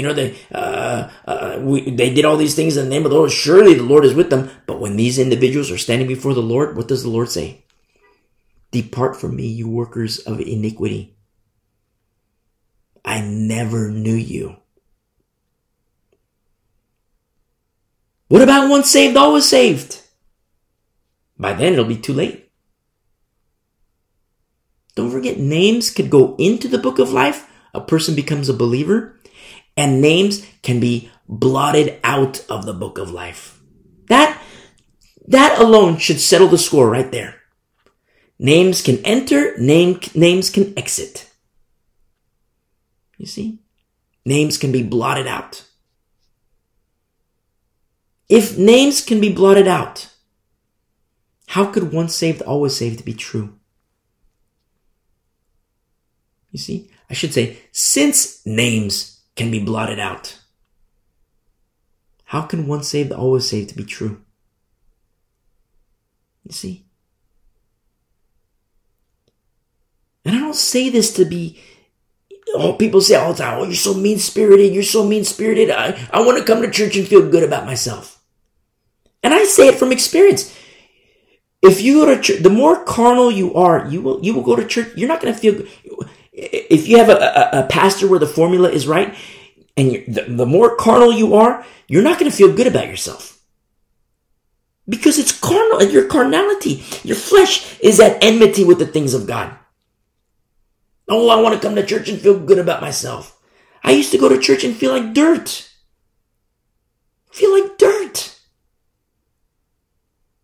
Then I finally started to listen to the pastor. I had a big problem with the pastor. I didn't like the things that he said. And so he says, okay, turn here. And then I actually opened my Bible. And I had my finger, every time he would speak, I would follow on with my finger. He would stop and expound on something. I would hold my finger right on the pages. And then he'd say, okay, we're continuing to read. And then I'd follow along. And then I realized, whoa, my problem isn't with him. My problem was with the Lord. You see, and I felt like somebody lit a fire under my seat. Like I was sweating. He'd talk about, the alcohol, the sex, the drugs, and all the, I'm like, whoa, what? I never realized that, this is serious business. It's not just, let's go to church. I want to feel good about myself. Let's just go to church and have a social club. Let me go to church and talk with my friends. No, I started to read the Bible and follow along with my finger and like, whoa, the Lord doesn't like this? I'm in trouble. Keep reading. Oh my goodness, the Lord doesn't like this? I'm in trouble. I felt like I was on fire. And then I repented. Was cleansed by the Lord. And you go to church and it's like, wow, I don't feel like I'm on fire anymore. Go to church, like, wow, this feels good. Go to church, like, well, this is like a blessing. You see?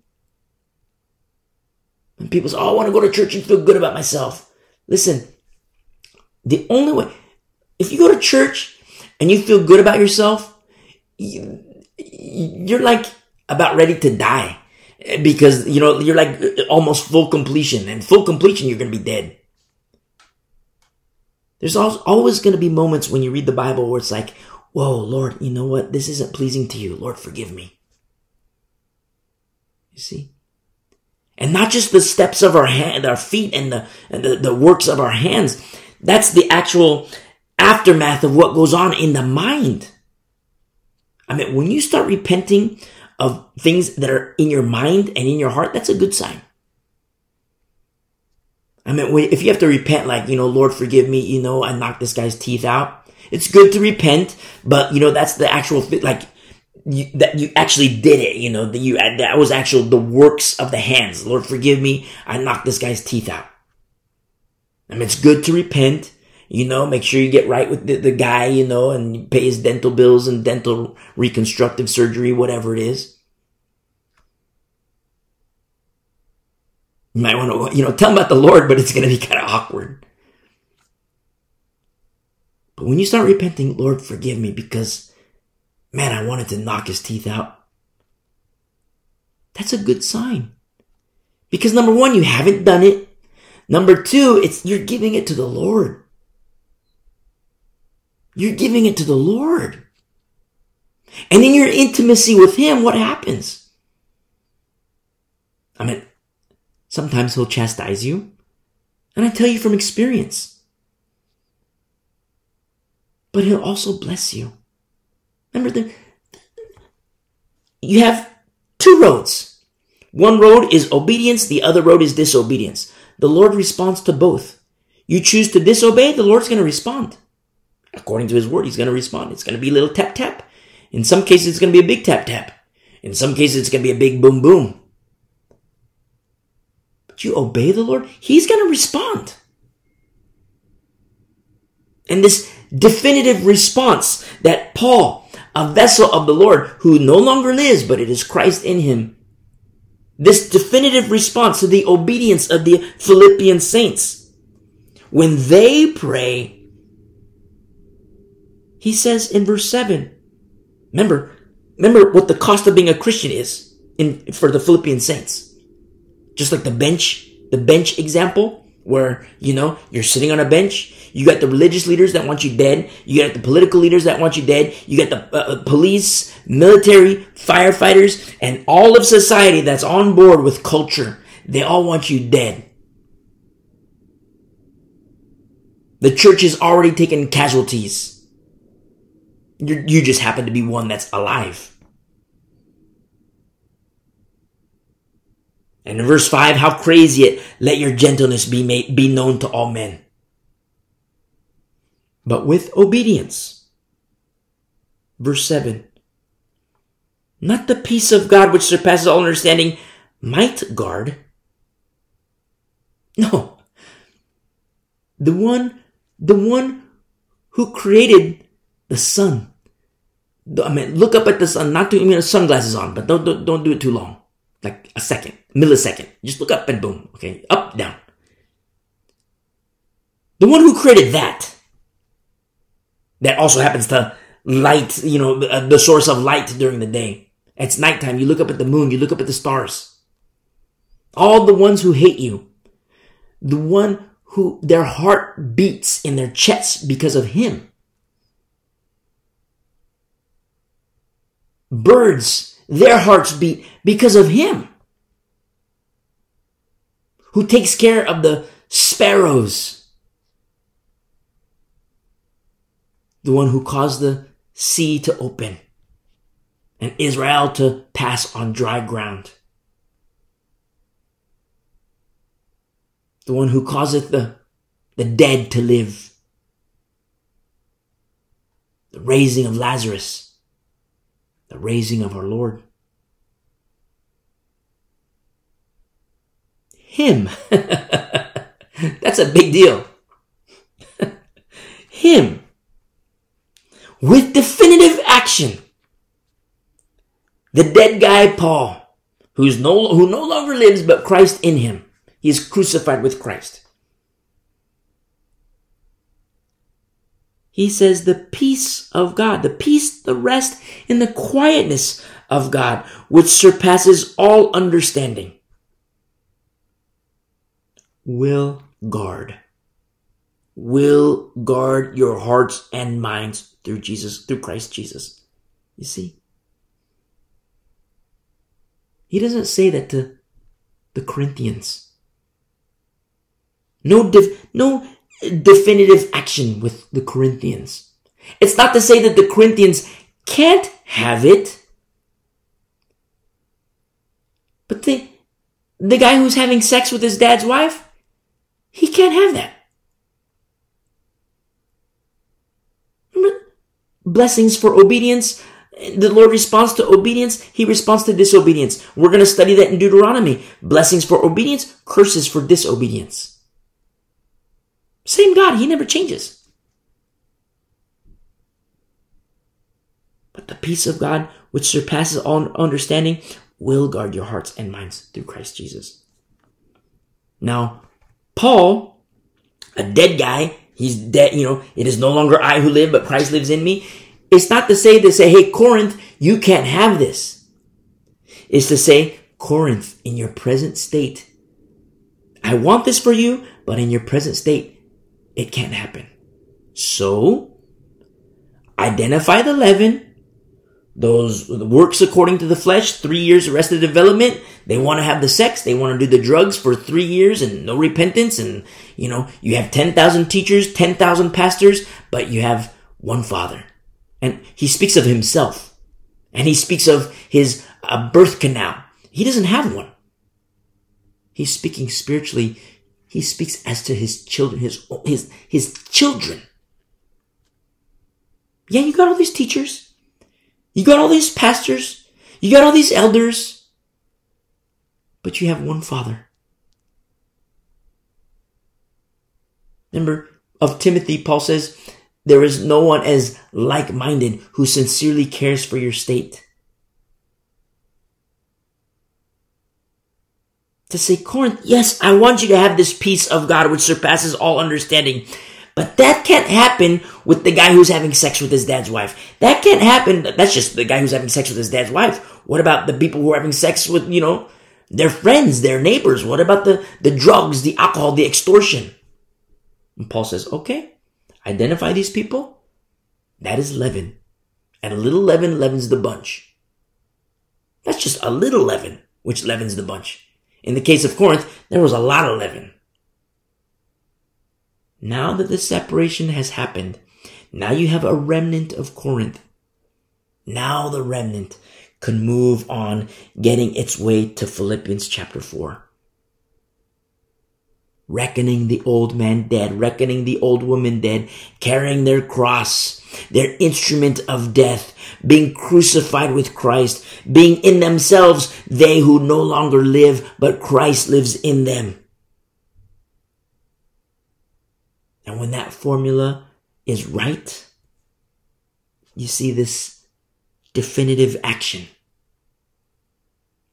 Not the peace of God might guard.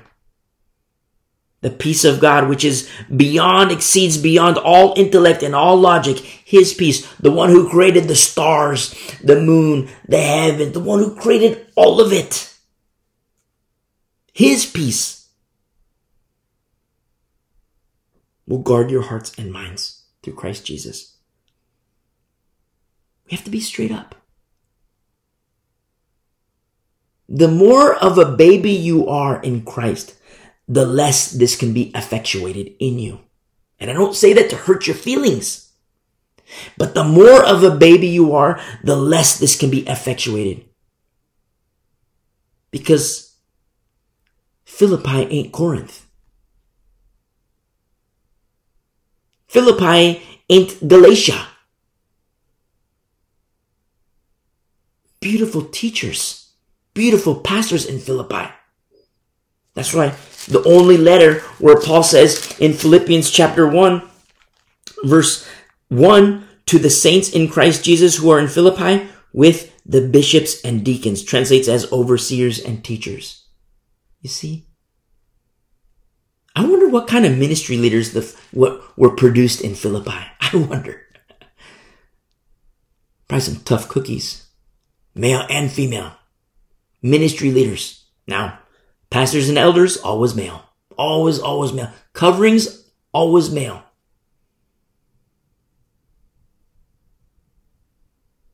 We have to be straight up. If you're a baby in Christ, I love you. I don't say this that, look, the peace of God which surpasses understanding will guard your heart. That's not for you, baby. I don't want to come off that way. But when you see the babies in Corinth, the sex, the drugs, the alcohol, the extortion, inside the church, Corinth is Corinth. I'm talking about inside the church. Can this be true? Now, Chloe's household, that's a different ballgame. A little remnant in Corinth. Pre-separation. It happens through maturity. Closeness, intimacy with the Lord.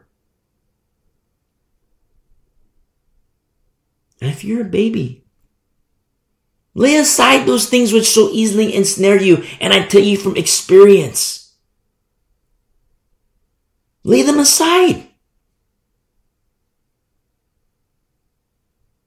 Something easily ensnares you, whatever it is, the bottle, the drugs, the crack, the sex, the pornography, the strippers, the Buddha, love of money, whatever it if it easily ensnares you, it's not worth it. You see? See how powerful this is? I mean, that environment, the example we gave, you're on the park bench and it's dangerous to be a Christian. Everybody wants you dead. But when you have the peace of God, in verse 7, the peace of God which surpasses all understanding, that is guarding your heart and mind through Christ Jesus. What does the threat become? No threat. Look at Hebrews 13 really quick. Or 12. Actually 11. Hebrews 11. And in Hebrews 11,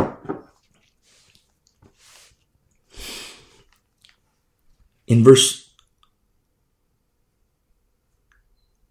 33, speaking about the faithful, who through faith subdued kingdoms, worked righteousness, obtained promises, stopped the mouths of lions, quenched the violence of fire, escaped the edge of the sword, out of weakness were made, out of weakness. Very interesting what we read in Philippians. Out of weakness. Just like in Philippians says, let your gentleness be known to all men. In Philippians 4 verse 5, let your gentleness be known to all men. Gentleness is gentleness, of course, but patience, faintness, weakness, and yielding and giving place to weakness. And Paul is saying, let your gentleness be known to all men. Now, going back to Hebrews 11, in verse 34, escaped the edge of the sword, out of weakness were made strong, became valiant in battle, turned to flight the armies of the aliens. Women received their dead raised to life again. Others were tortured, not accepting deliverance. Can you imagine? Why? That they might obtain a better resurrection. That's hardcore. Tortured. Oh, you have the opportunity to be free. And we're going to torture you. And all you have to do is deny Christ. All you have to do is deny the Lord. And here we're going to do a little cut over here. A little snip over here. You read Fox's Book of Martyrs. That's a difficult book to read. Read about the torture of Christians at the hand of the Roman Catholics. Catholicism is not biblical Christianity. I don't care what people say. Catholicism is not biblical Christianity. They call him Vicar of Christ. I call him Vicar of Antichrist.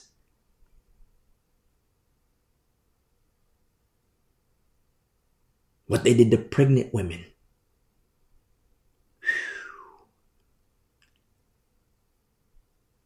All you have to do is deny Christ. And in torture, as is written here in verse 35, not accepting deliverance. You see? Why? That they might obtain a better resurrection. You talk about the peace of God, which surpasses all.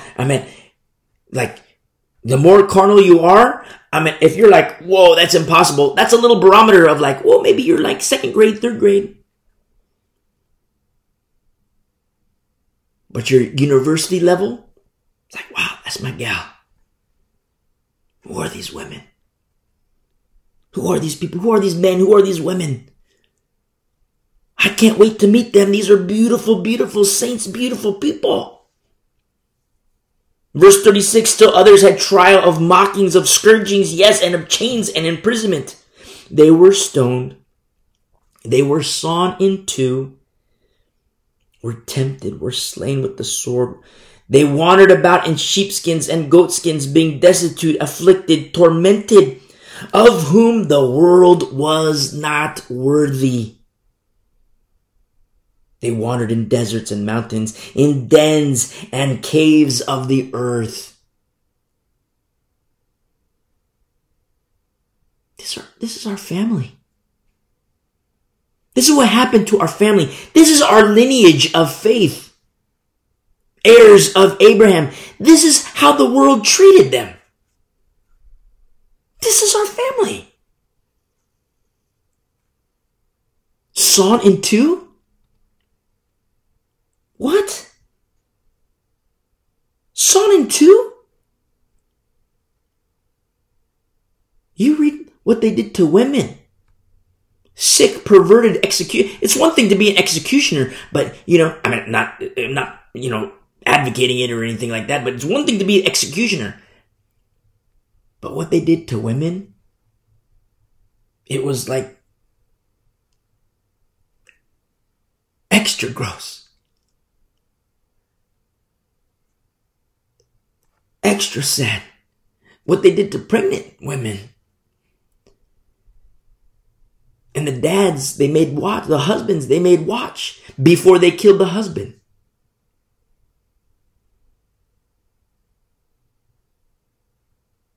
The thought of it is, I don't like it. I don't like saying these things. But we have to have this perspective. And that's just the thought of it. Picture a husband seeing it. A son seeing it. Hearing it. The sounds.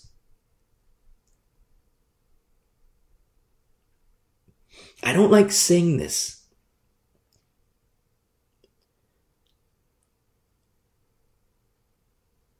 But the Bible says that in the last days, it's going to be worse than any other time in history. And we're at the verge of the last days.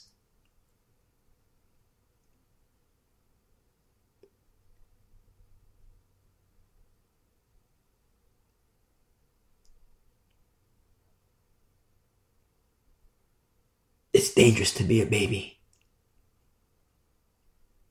It's very dangerous to be a baby. Because the babies,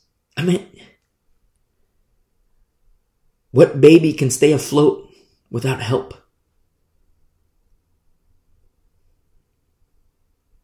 As the waters get heavier and heavier, the storm gets heavier and heavier, what adult can stay afloat? The cost of infancy is going to be dangerous.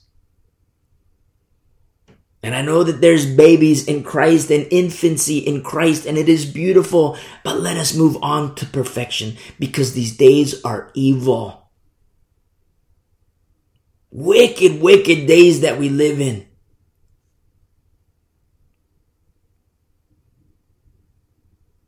And yet, just as the days of Noah, eat, drink, and giving in marriage. Christian females, oh yeah, I want to get married and I'm going to have 10 babies. I'm going to have 5 babies. I'm just going to have babies like crazy. Certain regions, certain locales, it is written, woe to the mothers. Woe to the pregnant and those nursing.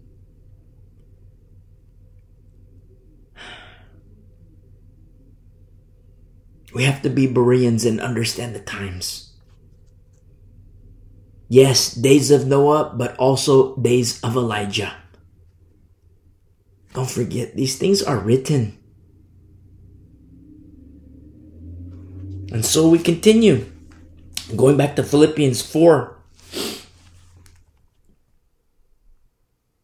The peace of God, which surpasses all understanding, will guard your hearts and minds through Christ Jesus. Verse 8, finally, brethren, whatever things are true, whatever things are noble, Whatever things are just. This is righteous and holy is how it translates. Whatever things are pure. This is clean and innocent. Whatever things are lovely.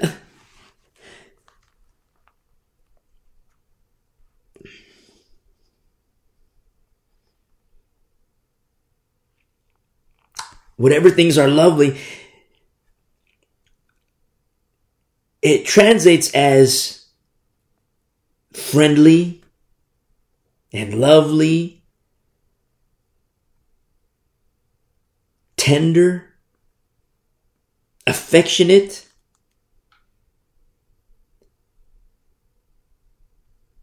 It also includes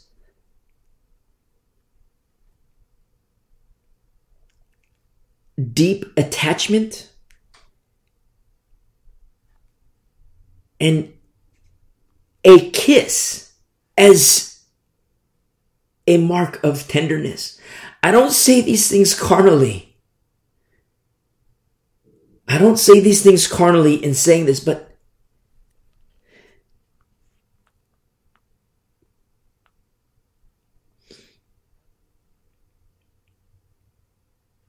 you know what's difficult about teaching?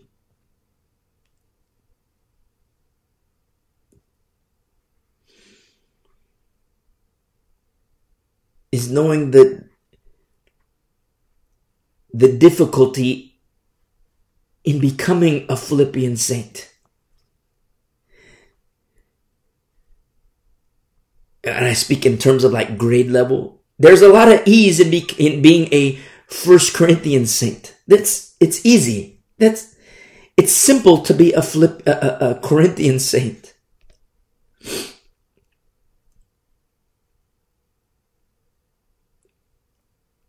But to be a Philippian saint, you won't have friends.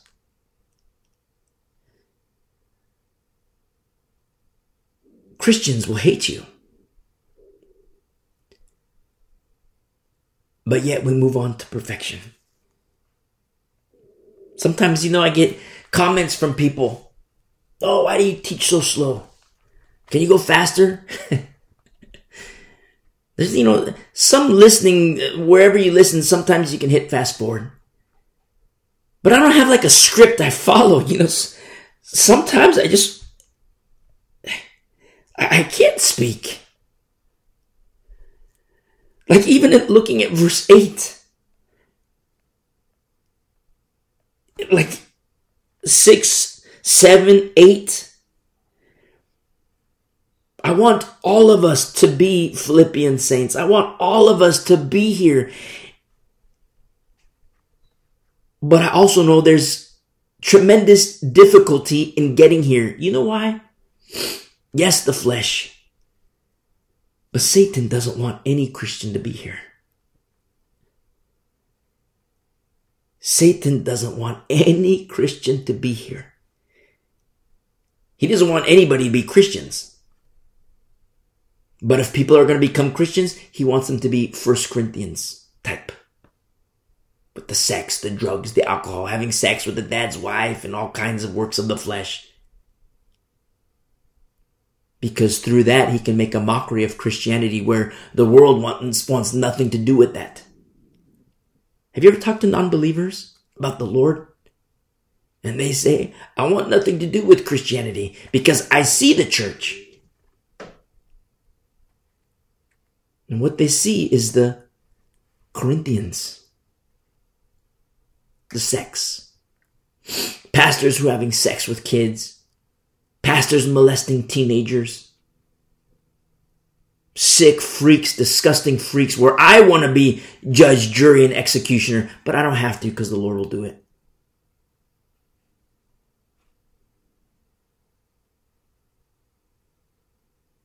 Satan doesn't want anybody to be a Philippian saint. And in saying these things, there's difficulty. I want all of us, I want you to have the peace of God which surpasses all understanding. that not might guard your heart, that will guard your hearts and minds through Christ Jesus. I want that for you. But the sex, the drugs, the alcohol, all these things of the flesh, of the world, they are prohibitors to reaching this point. But obedience is the effectuator of these very deep spiritual things. Intimacy with the Lord. It's hard to read verse 8 as much as we reference it all the time. It's hard to read verse 8 for me. Sometimes, I speak slowly because, number one, there's no script. Number two, it's like, sometimes I get a little teary-eyed and I can't see, So I look down at my Bible and I can't see. So I gotta dry my eyes. And so we see in verse 8, finally, brethren, whatever things are true, whatever things are noble, whatever things are just, which is righteous and holy, whatever things are pure, which is clean and innocent, whatever things are lovely. I don't say this in carnality. Philippian saints get this. I mean, to speak about tenderness and as a kiss, as a mark of tenderness. It's not carnal. I'm not saying, hey, do you know how dangerous this is to speak to a carnal Christian, 1 Corinthians 3? Do you know how dangerous it is to speak, like Paul says in different books, a holy kiss? Do you know how dangerous that is when there's leaven? Well, guys, hey, let me give you a holy kiss. That ain't a holy kiss. Certain things of the Bible are very, very dangerous. When there's no green pastures and still waters inside the camp.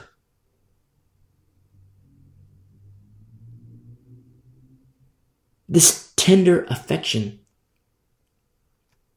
which is like a kiss as a mark of tenderness. It's not to say, go out and start kissing and all. No, that's carnal. That's the flesh. To have this deep fondness and affection and deep attachment. Whatever things are lovely, whatever things are of good report. If there's anything virtuous, if there's any virtue, translates as valor. Valor. Valor is a good word for warriors. Men of valor. Women of valor. Not according to the flesh, according to the word of God. Saints. And if there's anything praiseworthy, meditate on these things. Think on these things. This is the mind of the saint inside the temple. Inside the temple. Old Testament, New Testament. When the temple is defiled, you don't see the glory of the Lord. You see? So let's go back to that table. 5 guys, 10 guys. A guy wants to talk about the things that he does sexually that his wife doesn't know about.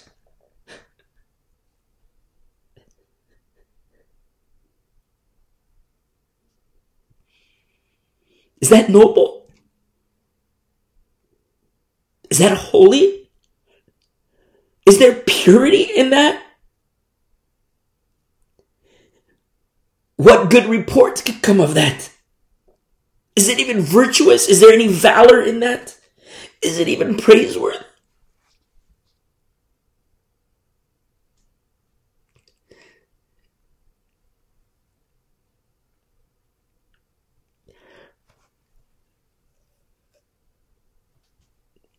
The church is in trouble. The church is in big trouble. Brother Peter says judgment comes first to the church. It's understandable why. Look at the flesh. Look at the flesh. Look at the carnal nature. You don't even need me to tell you this. We can see it. It's everywhere. You're female. You have a fellowship of women at a table.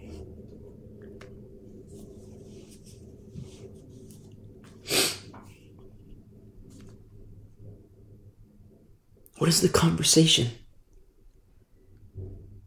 Is it pure? Is it clean and innocent? Is it virtuous? Is it praiseworthy? Is it noble? Is it true? Is it just and righteous and holy? A table with men. Same thing. Where do you see it? The conversations, the works of the hands, the steps of the feet.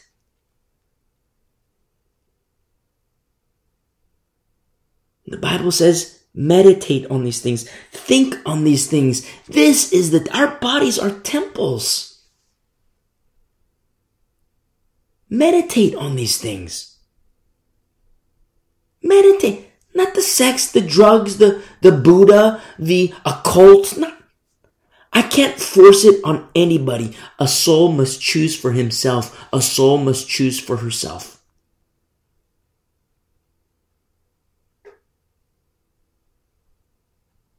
I wish this were like a blanket statement where, okay, you believe in Jesus Christ? Okay, the peace of God which surpasses understanding will guard your heart. No, even the demons believe. Do they obey? No. Brother James says, even the demons believe. But they don't obey Jesus Christ. The guy who's having sex with his dad's wife in Corinth, he believes in Jesus Christ. But does he obey? Let's go back to 1 Corinthians 5.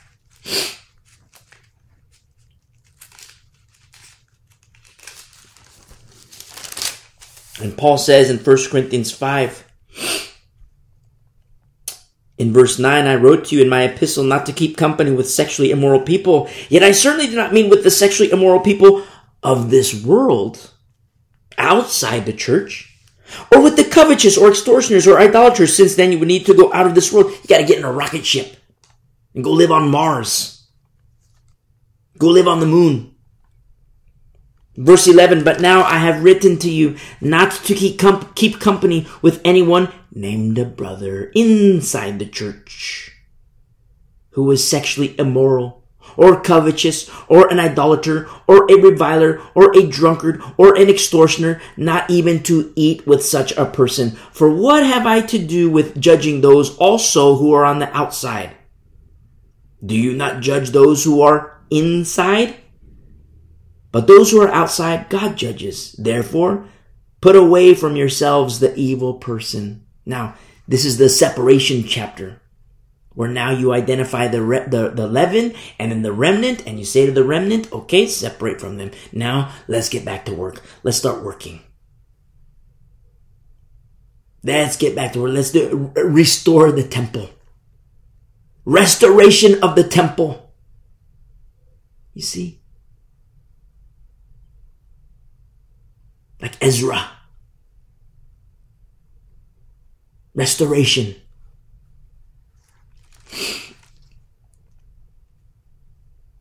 And then all of a sudden, we go back to Philippians 4 now. These things, referring back to the 1 Corinthians 5, anyone named a brother inside the church, sexually immoral. Is that noble, just, pure, lovely? Is it true? Is it lovely? Is it of good report? Is it virtuous? Is it praiseworthy? Can those things be said of the covetous, of the idolater, the reviler, the drunkard, the extortioner? No, they cannot. They cannot. Philippian saints are not the Corinthian saints. The Corinthian saints are the ones who need to move on to perfection and become like the Philippian saints. And when that happens, through sacrifice. Presenting oneself a living sacrifice to the Lord. The teacher, the pastor being poured on that as a drink offering. Like Paul refers to himself, a drink offering on their sacrifice of themselves. Look at how all these things become effectuated. That the peace of God, which surpasses all understanding, will guard your hearts and minds through Christ Jesus.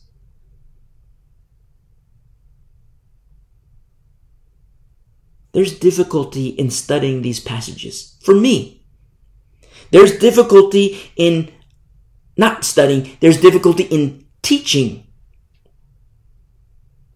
Because I know inside the church, today, the majority are Corinthians. The vast majority are Corinthians. But there are Philippians. And where you see Philippians, that's ministry material. Pastors, elders, pastors who listen, elders who listen. Inside the flock of God, which you care for and you feed and you protect. Where you see Philippian saints, that's ministry material. Helpers, co-workers, you see, co-laborers, helpers, male, female. No female pastors, no female elders. The blueprints are right before our very eyes. It's kind of easy. I don't want to say it's kind of easy. It's straight up. It's easy. We just have to follow.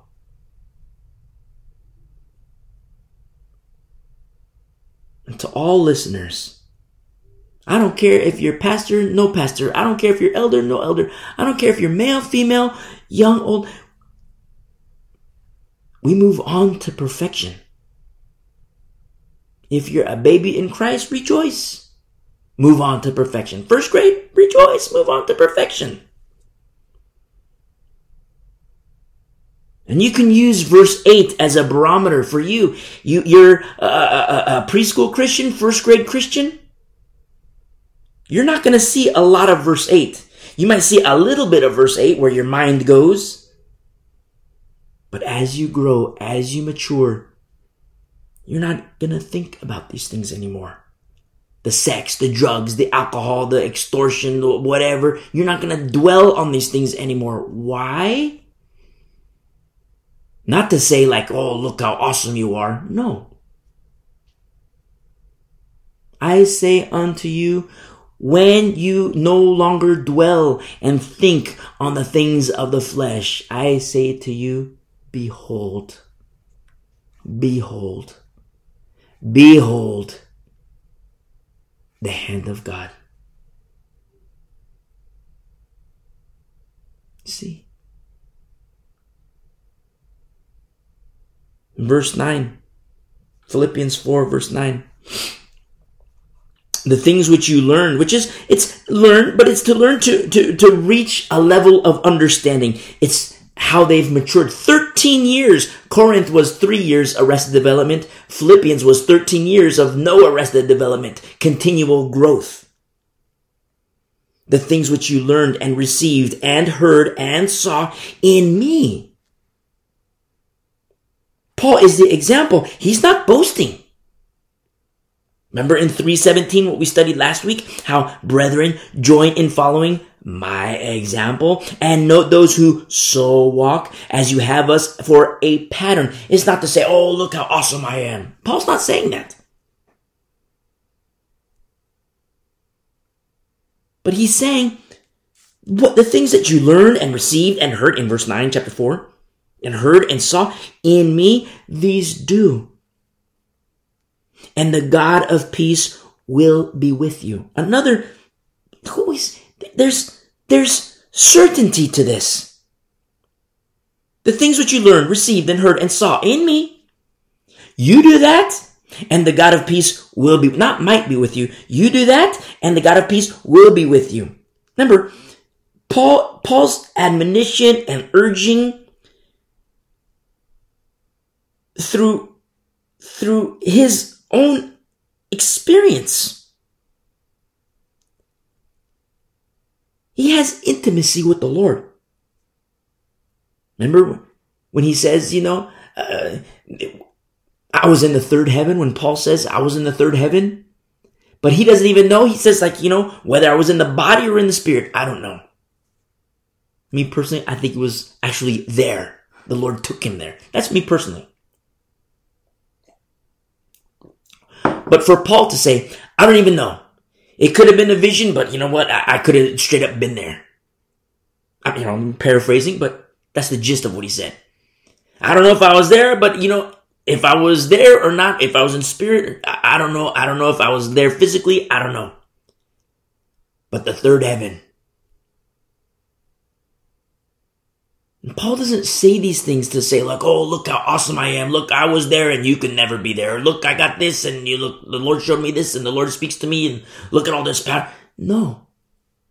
He says these things from the position of experience. Himself understanding that he is a pattern, just like he says in chapter 3, verse 17. Join in following my example. Because he knows you follow my example and, the same God who reveals himself to me will do so with you. But the formula's got to be right in you, saints. You see? It's not Paul saying, oh, look how awesome I am and look, I'm so cool and look, the Lord speaks to me and he speaks through me and all these things. Therefore, tithe $1,000. Therefore, tithe $10,000. Therefore, tithe $100. No. He says, your money, keep it. Keep it. You give with a cheerful heart. You don't have a cheerful heart? Keep it.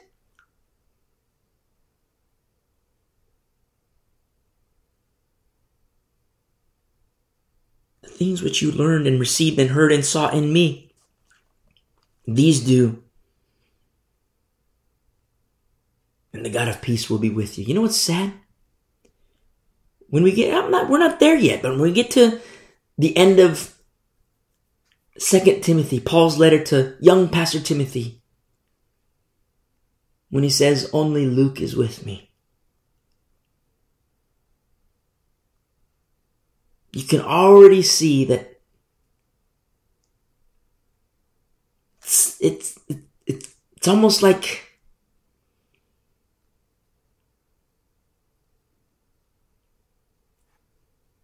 it's just sad. Forgive me. I know I speak slowly sometimes. I know, but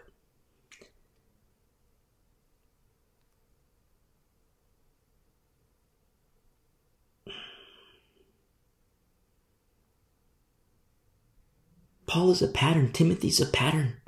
Titus is a pattern. Chloe, a pattern. Priscilla, Aquila, patterns.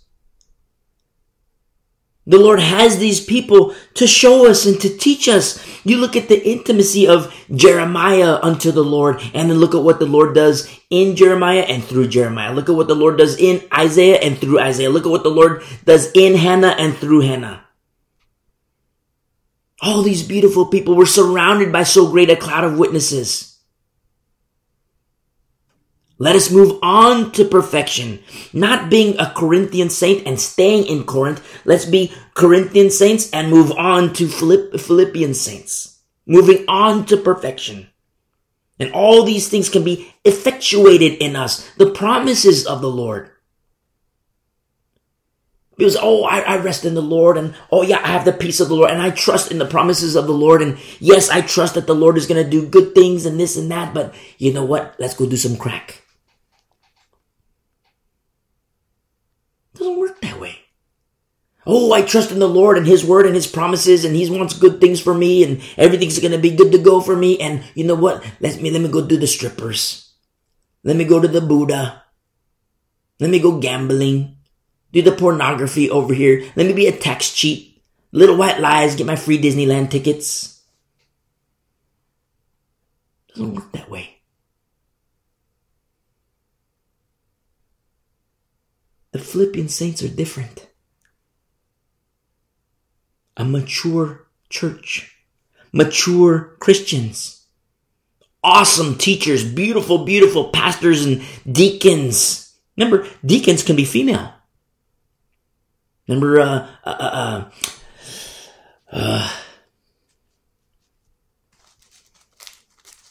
forgot her name in Romans.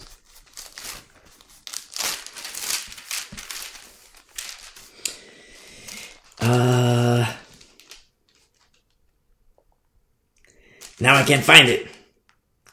Oh, Phoebe, 16 verse 1. Romans 16 verse 1, sorry. I know I teach slowly. It's not that I want to teach slowly, but I want us to understand these things together. I don't want to teach and say hey, look, you got to do this, you got to do this, you got to do. No, we're in the same boat.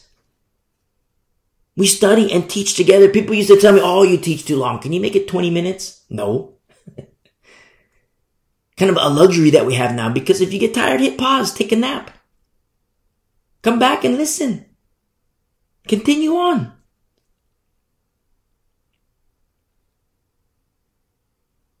People who've had intimacy with the Lord. And they say, look, do this, do this, do this, do this. When the formula is right in the pastor, listen to him. He doesn't want your money. The godly ones. They don't want your money. They want you to obey the Lord. So that all these things can be of the Lord, can be effectuated in you. Don't forget, being a Philippian saint, there was trouble in the flesh, trouble all around them. All around them. It was dangerous to be a Christian in Philippi. You see? But like Paul, he's already dead. Saints are already dead. No longer I who live, but Christ lives in me. In verse 9, the things which you learned and received and heard and saw in me, these do, and the peace and the God of peace will be with you. But I rejoiced in the Lord greatly that now at last your care for me has flourished again, that you surely did care, but you lacked opportunity. You see, it was an inopportune time. Not that I speak in regard to need. Pastors, take note. A lot of pastors today, oh, if you want to be a part of what God is doing. Oh, look, the Lord put this on my heart. And so we're going to do this project, which requires another $100,000. And if you want to be a part of what God is doing, you're going to tithe more. Look, we passed around the offering plate. Look, we're going to pass it around more. We're going to pass it around again so that you can give more. Look, just so we can have accountability. We want to make sure things are on the up and up. Just so we have accountability, we want you to see that, every week we're going to publish this so you can see we're at, $500. We're at $10,000. We're at $25,000. We're at $30,000. Just so you see things are on the up and up. Now you see the budget is here, but what you don't see is where that money goes, how it's spent. How the money is distributed. Little kickbacks over here, little kickback over here, kickback over there. You don't see that. They like to publish everything. Oh, look, everything's on the up and up. We want to have full accountability. But the Lord sees it all. And Paul says in verse 11, I'm not speaking in regard to need. You see, I love this so much. Pastors, if you have a need, give it to the Lord. Tell the Lord. And I tell you from experience, things just supernaturally fall into place. It's the hand of the Lord. Pastors like to get in the way of God. I don't get it. It might be the fluoride. I don't know. They like to get in the way. Oh, the Lord put this on my heart, and if you want to be a part of what God... Look, compelling saints. Don't do that. If you're a pastor, don't do that. Give it to the Lord. Actually, don't give it. If the Lord put it on your heart, He already knows about it. And where the Lord guides, He provides. Trust in Him. Maybe it wasn't the Lord, pastor. You see? And if it wasn't the Lord, who in the world are you listening to, pastor? And Paul says, not that I speak in regard to need, for I have learned in whatever state I am to be content. I love it. He himself has learned to be content. In verse 12, I know how to be abased, which is to live humbly.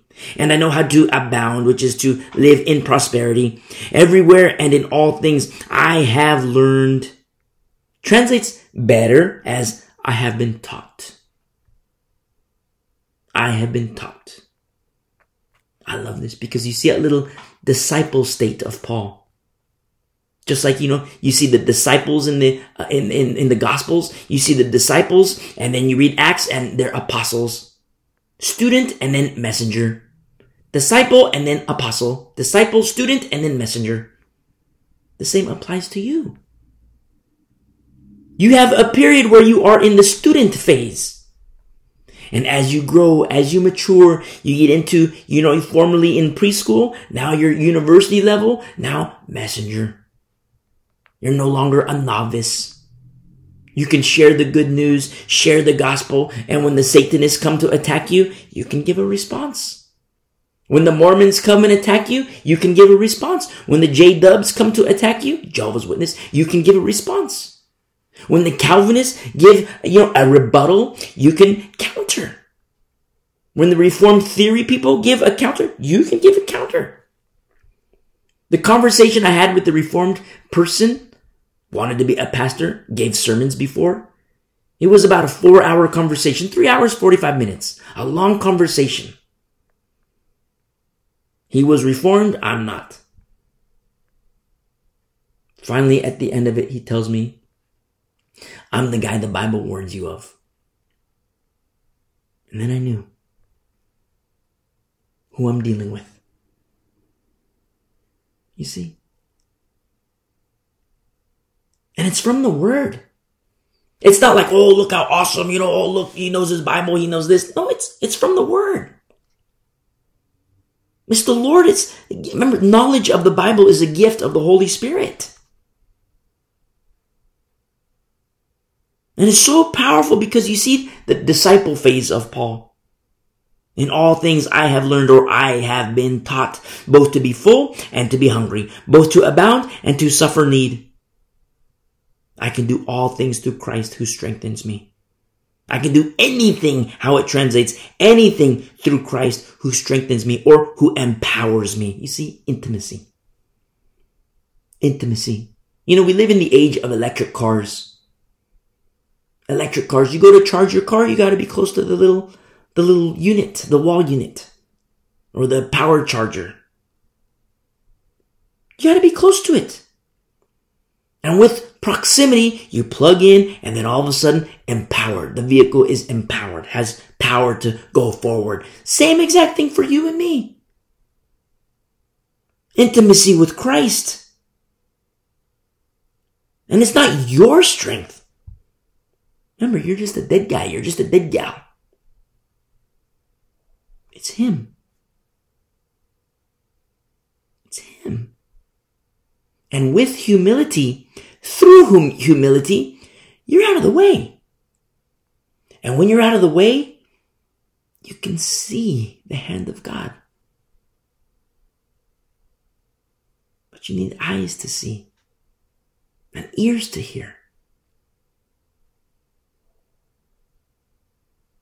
Nevertheless, in verse 14, you have done well that you shared in my distress, or you partook in my distress, or you shared in my distress. Now you Philippians know also that in the beginning of the gospel, when I departed from Macedonia, no church shared with me concerning giving and receiving, but you only. Whoa. Now, do you remember our study through Corinthians and how the Corinthians had the Macedonian example? And they were poor. The Macedonians were poor. Remember? Oh, Paul, take this money. They begged Paul, take this money. But yet here, Paul says, no church shared with me concerning giving and receiving. So, a non-believer, a mocker of the last days, maybe even an atheist would say, look, the Bible, there's a contradiction. No. When you look at the timing of things, the events of things, yes, the Macedonians were an example to the Corinthians. But where did the Macedonians learn it from? The Philippians. Now you see, in accordance to our study through Romans and the rugby match, you see the Philippians playing rugby with the Macedonians. And the Macedonians playing rugby with the Corinthians. And the Corinthians were just babies. You see? How it all fits. It all comes together perfectly. The square and the square, the triangle and the triangle, the circle and the circle, the rectangle and the rectangle, the octagon and the octagon, the trapezoid and the trapezoid. You see? We don't have to mess things up and be like, well, now in accordance to this dispensation, the Holy Spirit worked there and the Holy Spirit is all done and it's not for today because, our doctrine, our dogmas have to say this and that, and seminary taught me this and seminary taught me that. And so the Bible says this and this. And so they try to shove a square into a circle. Everything fits. And it's so beautiful because you see how the saints in Philippi, how they grew, and for 13 years, growth. In verse 2, we see Euodia and Syntyche of the same mind. And the urging to the saints could be an individual, the companion, there's singularity there in verse 3. But to help these women who were co-laborers in the gospel. But then when you look at Acts, turn to Acts 16 really quick. Acts 16.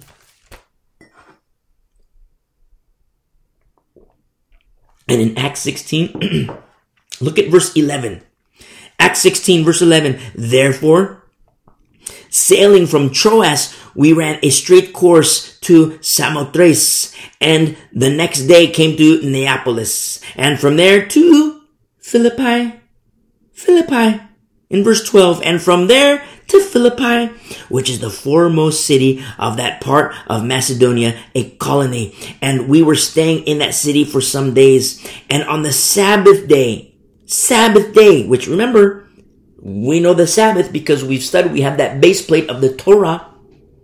The Sabbath day, a day of rest.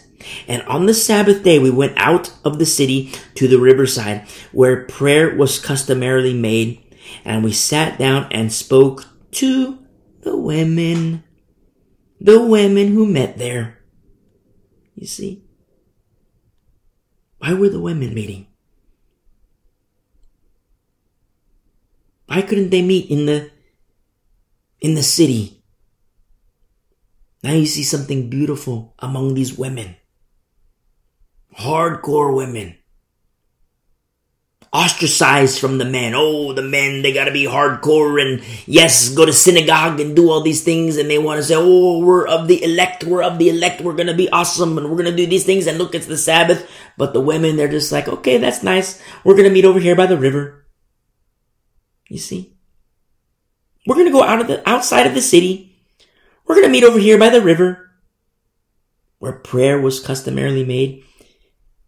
And Paul, in this little bubble, we sat down and spoke to the women who met there.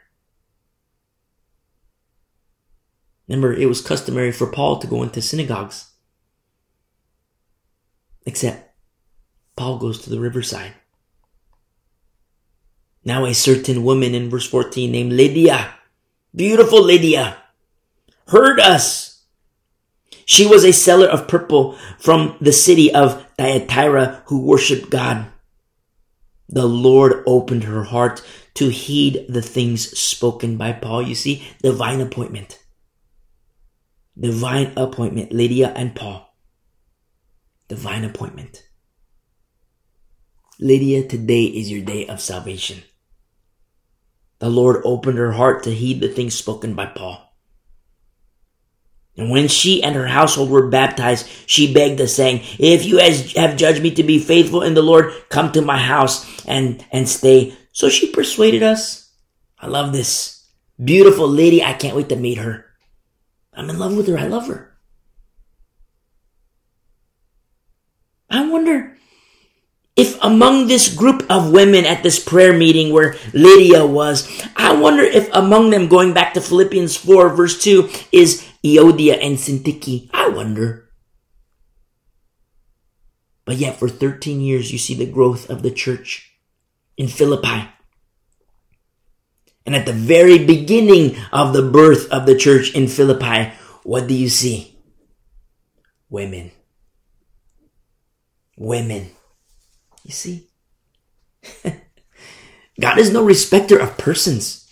He doesn't care you're an old guy, an old lady. He doesn't care you're young, you're old, you're male. He doesn't care. He's no respecter of persons. He doesn't care about your bank account. He doesn't care what you look like. You know, you're handsome, you're ugly according to the flesh. He doesn't care. There's a different way of seeing things according to the Spirit. Beauty according to the Spirit.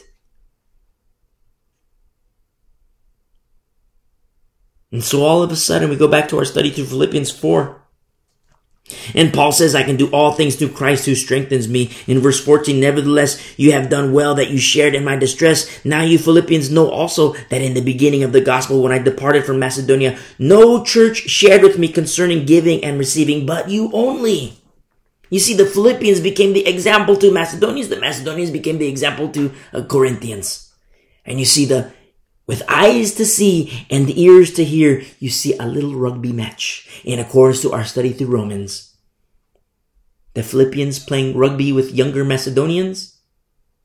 The Macedonians grow up and then they play rugby with the younger Corinthians. We see in verse 16, for even in Thessalonica, you sent aid once and again for my necessities. You see, 13 years growing. No arrested development in Philippi. Not that I seek the gift. Pastors, pay attention. Not that I seek the gift. Remember in verse 11? Not that I speak in regard to need. A lot of pastors. The majority of pastors. Oh, if you want to be a part of what the Lord is doing, you know, we've budgeted $100,000 and we're going to move to this, or we're going to move to that, or we're going to go over here, or we're going to do this. Look, the Lord has put this on my heart. We're going to do this, the Lord, and we need a budget of $50,000. We need a budget of $100,000.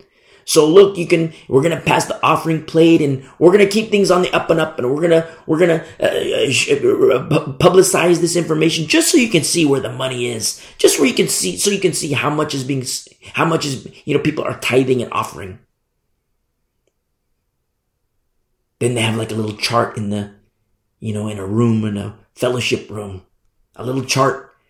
And then the saints come in and they see, wow, look, we want to be a part of what God is doing. And look, the money, it's growing. And is it the Lord doing it? Or is it the compulsion of men? Is it the compulsion of a pastor? And is it the Lord who he's listening to? Or is it his own belly? Is it his own desires?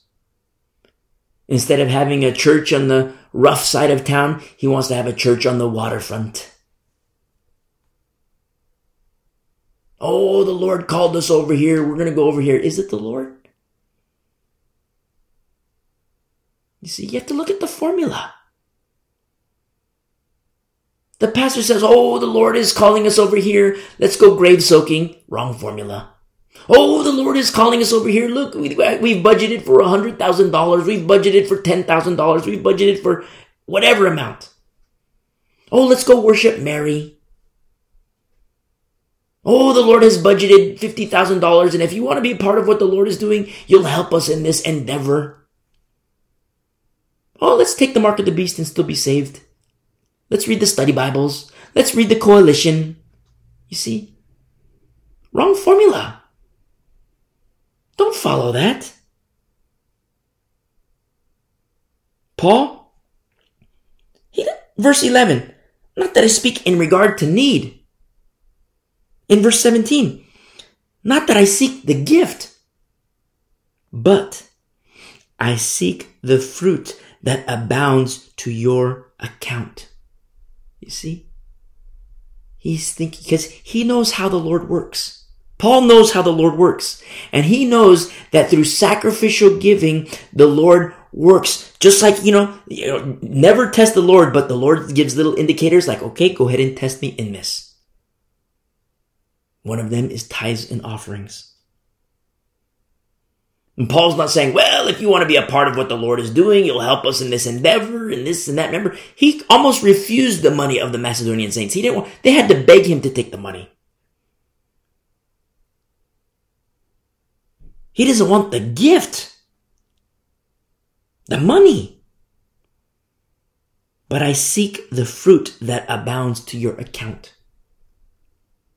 He wants the blessings of the Lord to be on the saints who give through their obedience. He wants the blessings of the Lord to be upon them for their own growth and maturity, to help them go from Corinth to Philippi, to help them go from Galatia to Philippi, to help them go from Ephesus to Philippi, growing and maturing. You see? Oh, but with this money, look at what we can do for the kingdom. You think the Lord needs money? Do you think, let's be straight up. Do you think the Lord, you look up at the sun for a millisecond, just a little quick look and, put on sunglasses, a little quick look. The one who made that. You look at the moon at night. The one who made that. You look at like one star. There's a bajillion stars. You look at one star. The one who made that. You think he needs money to advance the kingdom? Look at what he did in Egypt. When he makes himself known, people just, the God of Israel, he is God. Yes, Egypt, we have these gods and we have these gods, but whoa, the God of the Jews, the God of Israel, we're not messing with him. He is Lord. Then they tried to tell Pharaoh, no, look, our gods can't do this. Our gods can do the blood. Our gods can make the water red. But our God, once they have come, our gods can't do that. The God of Israel, listen to them. Pharaoh, listen to them. But Pharaoh hardened his heart.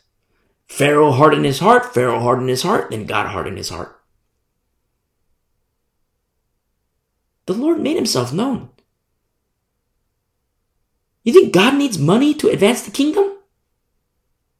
Oh, but if you want to be a part of what the Lord is doing, then you're going to tithe a little extra. Instead of 10%, you're going to give 20%. Instead of 20%, you're going to give 30%. And look, we have this church membership form. And if you want to be a member of this church, then, you got to get how much is your annual salary? Husband, how much is your annual salary? Wife, if you work, what is your annual salary? Kids, where do they work? Because we want to make sure that everybody's tithing, just like the Bible says, 10%. And we want to, we have our accounts receivables, and we want to make sure that everything's on the up and up.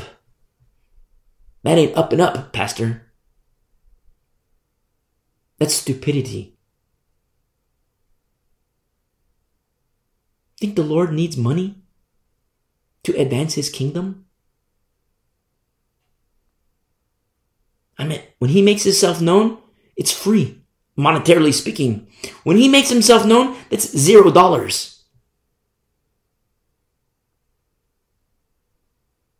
What about when he makes himself known through people, through his vessels? You see, people think, Talk to missionaries. Mostly in Western cultures. Missionaries from Africa, missionaries from South America, missionaries in Central America, missionaries from China. They don't have this problem. They're straight up missionaries. But I see this like among 95% of the missionaries in Western culture. And I teach from America. And it's sad. I say this to our shame. Missionaries, oh, the Lord is calling me to the third world. The Lord is calling me over here. The Lord is calling me over there. And, I did this budget and, my health insurance costs are going to be this. And, my 401k, I need to be able to deposit this. And I want to fund my 401k. And I'm going to need living expenses. And I don't want to live in the shack. They don't have warm water there. I want to live in this high rise. I want to live in this gated community where I'm going to be nice and protected, armed guards. And I'm going to live in this nice community where we have a private schools for my kids. And I'm going to, I need this. So, bare bones minimum, I need at least $8,000 a month. Just so that I can fulfill what the Lord is wanting me to do. I need $8,000 a month. So, do you want to be a part of what God is doing? And, maybe, if you're poor, maybe give $20 a month. And, if you're rich, do you want to bankroll the whole thing? You see, I say this to our shame. I teach from America. But I see this a lot among American missionaries. No, the Lord is calling you. Go. When you read the book of Acts and see how the Lord guides and how he provides, he does it in real time. Not, you've budgeted, $50,000 for a year and so you can't go unless you have $50,000. No, he does it in real time. And you might get nothing. So you have to sleep in the grass so you can stay humble. Nice jello heart the whole time. You see? The Lord doesn't need money to advance the kingdom. Pastors, teach. Teach the flock so that they know. Teach the flock so that they know not to have sex with the dad's wife, Teach the flock so that they know not to mess around with drugs and alcohol and sex. Teach the flock about holiness and righteousness through example. Like when Paul says in verse 9, the things which you learned and received and heard and saw in me, these do, and the God of peace will be with you. Paul speaks from experience. Whether I was in the third heaven, in flesh or in spirit, I don't know. And Paul has intimacy with the Lord, and he wants the flock of God to have intimacy with the Lord, just like he has intimacy with the Lord. He's not saying, look how awesome I am and you guys are on milk and I want you to stay on milk so you're dependent on me. That's wickedness, Pastor. You teach. You pour into the flock. You teach them. So when somebody says, hey, look, read this book, Crazy Love, you say, get that out of my face. I don't want that crazy love. That's crazy town. Hey, read this book. Look, it's coalition material. Get that out of my face. That's garbage. Hey, read this book. Look, study Bible. Take the mark of the beast. You'll still be saved. Get that out of my face. It's crazy town. I don't want that mess. You see? Pastors teach. If you live in a cardboard box, Pastor, so be it. Live in a cardboard box to the glory of the Lord. Teach, pour, protect, feed. Kill the wolves, metaphysically, supernaturally, not physically. And if you die, you die. To live is Christ, to die is gain.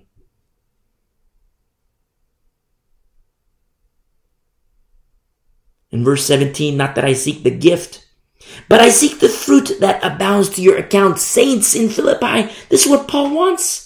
I want this for you. I don't want the gift, but I know that in you giving the gift, I know that what the Lord does in that and through that, it's for you, saint. It's not so that I can look at this church on the waterfront with stained glass and look, it's all beautiful. It's to glorify the Lord. No, the Lord is not glorified in a building. His temple is not a building. His temple is the saints. You see? It's not carnal. But what do we see today? Carnality. Indeed, in verse 18,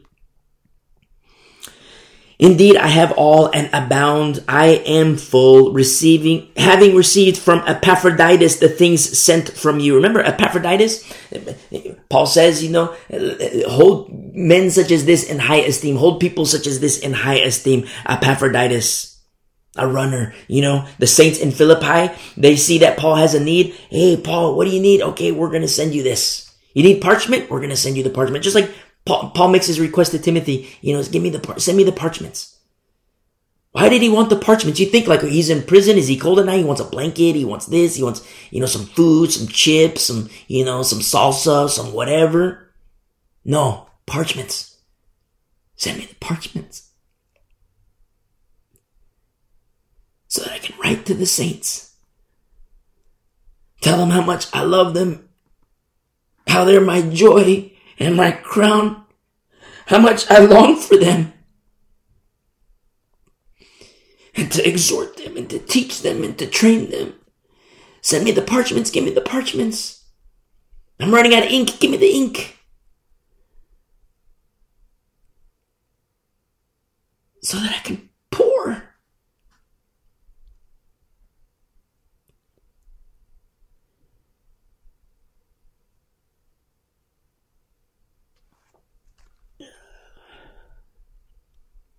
And Paul says in verse 18, having received from Epaphroditus the things sent from you, a sweet smelling aroma. You see, picture the aroma. 1 Corinthians chapter 3, when they're milk drinkers, when you have the works of the flesh there, the sex, the drugs, the alcohol, the extortion. You take that aroma, whatever it is, a little stank in there, maybe a lot of stank. And you take that aroma and you compare that with the sweetness of Philippi.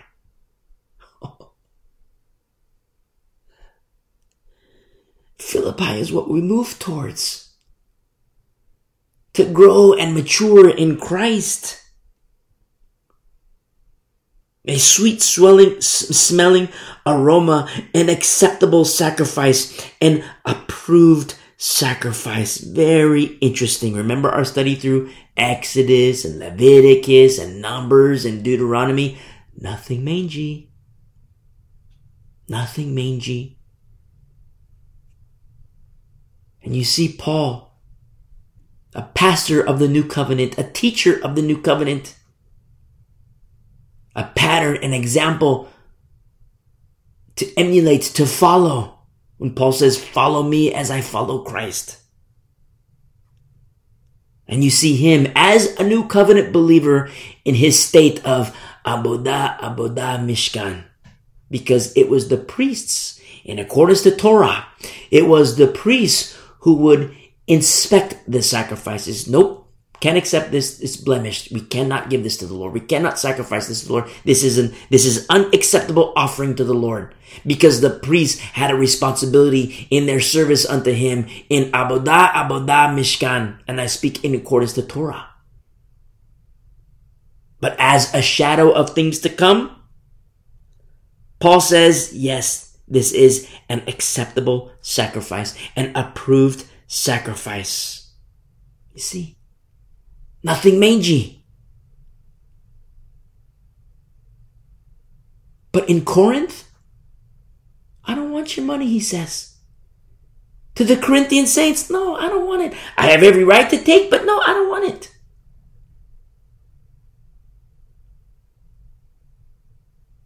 Philippians, I don't seek the gift, but understanding that the fruit abounds to your account. And yes, to the Philippian saints, this is an acceptable sacrifice in verse 18, well-pleasing to God. Whoa. Well-pleasing to God. And my God, he says in verse 19, my God You see? Remember, he has intimacy with the Lord.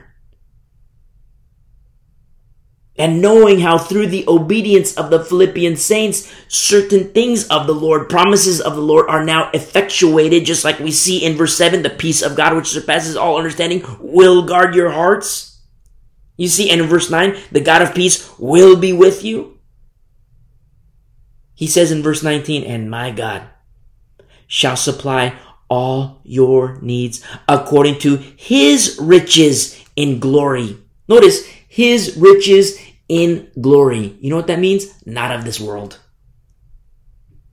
Pastors today, oh yes, if you give $100, oh, the Lord will give you tenfold. Oh, if you give $1,000, oh, the Lord will give you tenfold. And then you have Christians who go out and after church, they go buy their lottery tickets. Oh, look, the pastor says I'm going to get tenfold, so I'm going to get tenfold. And they scratch the lottery tickets and say, I'll be patient. I'm going to wait on the Lord. I'm still going to go to the lottery house and, pay for, $1 here, $10 here and buy the tickets. And hopefully I'll win the lottery soon because the pastor told me that, I give $100, I tithe $100, I tithe $1,000 and I'm going to get tenfold. So do you see what happens? The deception in the church today, the money preachers, the servants of Satan. It is true that the Lord responds to obedience, and yes, the obedience of giving unto him. And he supplies all need. But the blueprint says that it's according to to his riches in glory. His riches are not of the world. Now, when his riches are in the world wants to kill them. You see? When his riches, the things of God, when they're in this world, the world hates them. The world wants them dead. Look what they did to the prophets. Look what we looked at in Hebrews 11. Look what they did to our Lord himself, the Son of God. Don't expect this to be in accordance to the world, because it's in accordance to his riches in glory. And it's done by Christ Jesus. By Christ Jesus. You see? In verse 20. Now to our God and Father be glory forever and ever. Amen. You see? Almighty. The Almighty. The Almighty that we read about in Genesis. The Almighty that we read about in Deuteronomy, who never changes. The promises unto Abraham, and the law was added because of sin. And the law is in effect still. It is the lesser glory, but it points to Christ. And the law, which is still in effect because the wages of sin is death. But then all of a sudden, until the seed, it was added because of sin until the seed. And now that the seed has arrived and has died. Remember? We're going to touch on this when we get into Hebrews. But the seed must die. Rose again. And then all of a sudden is to abide in Christ, the fulfillment of the law. See? Who is like our God? Nobody. No one, no thing, no nothing. There is only one. Elohim. God the Father, Son, and Holy Spirit. Elohim. In closing, verse 21. Greet every saint in Christ Jesus. The brethren who are with me greet you. You see, family. The brethren, this bubble of Paul, the saints who are with me, they send you their love. Remember, he says in verse 1, my beloved and longed for brethren, to intensely crave and yearn. my joy and my crown. And these saints who are with me, they greet you as well. Family. Not biological. Spiritual. Koinonia, ecclesia, episunagage, the hagios. All the saints greet you, but especially those who are of Caesar's household. I don't know what that's about, but I can't wait to find out. What's up with Caesar's household? I don't know what that's about. But we'll find out at the marriage supper.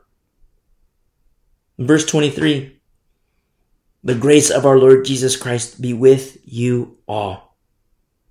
Amen. To the beautiful people of the way. A beautiful remnant of these last days. God bless you. I love you.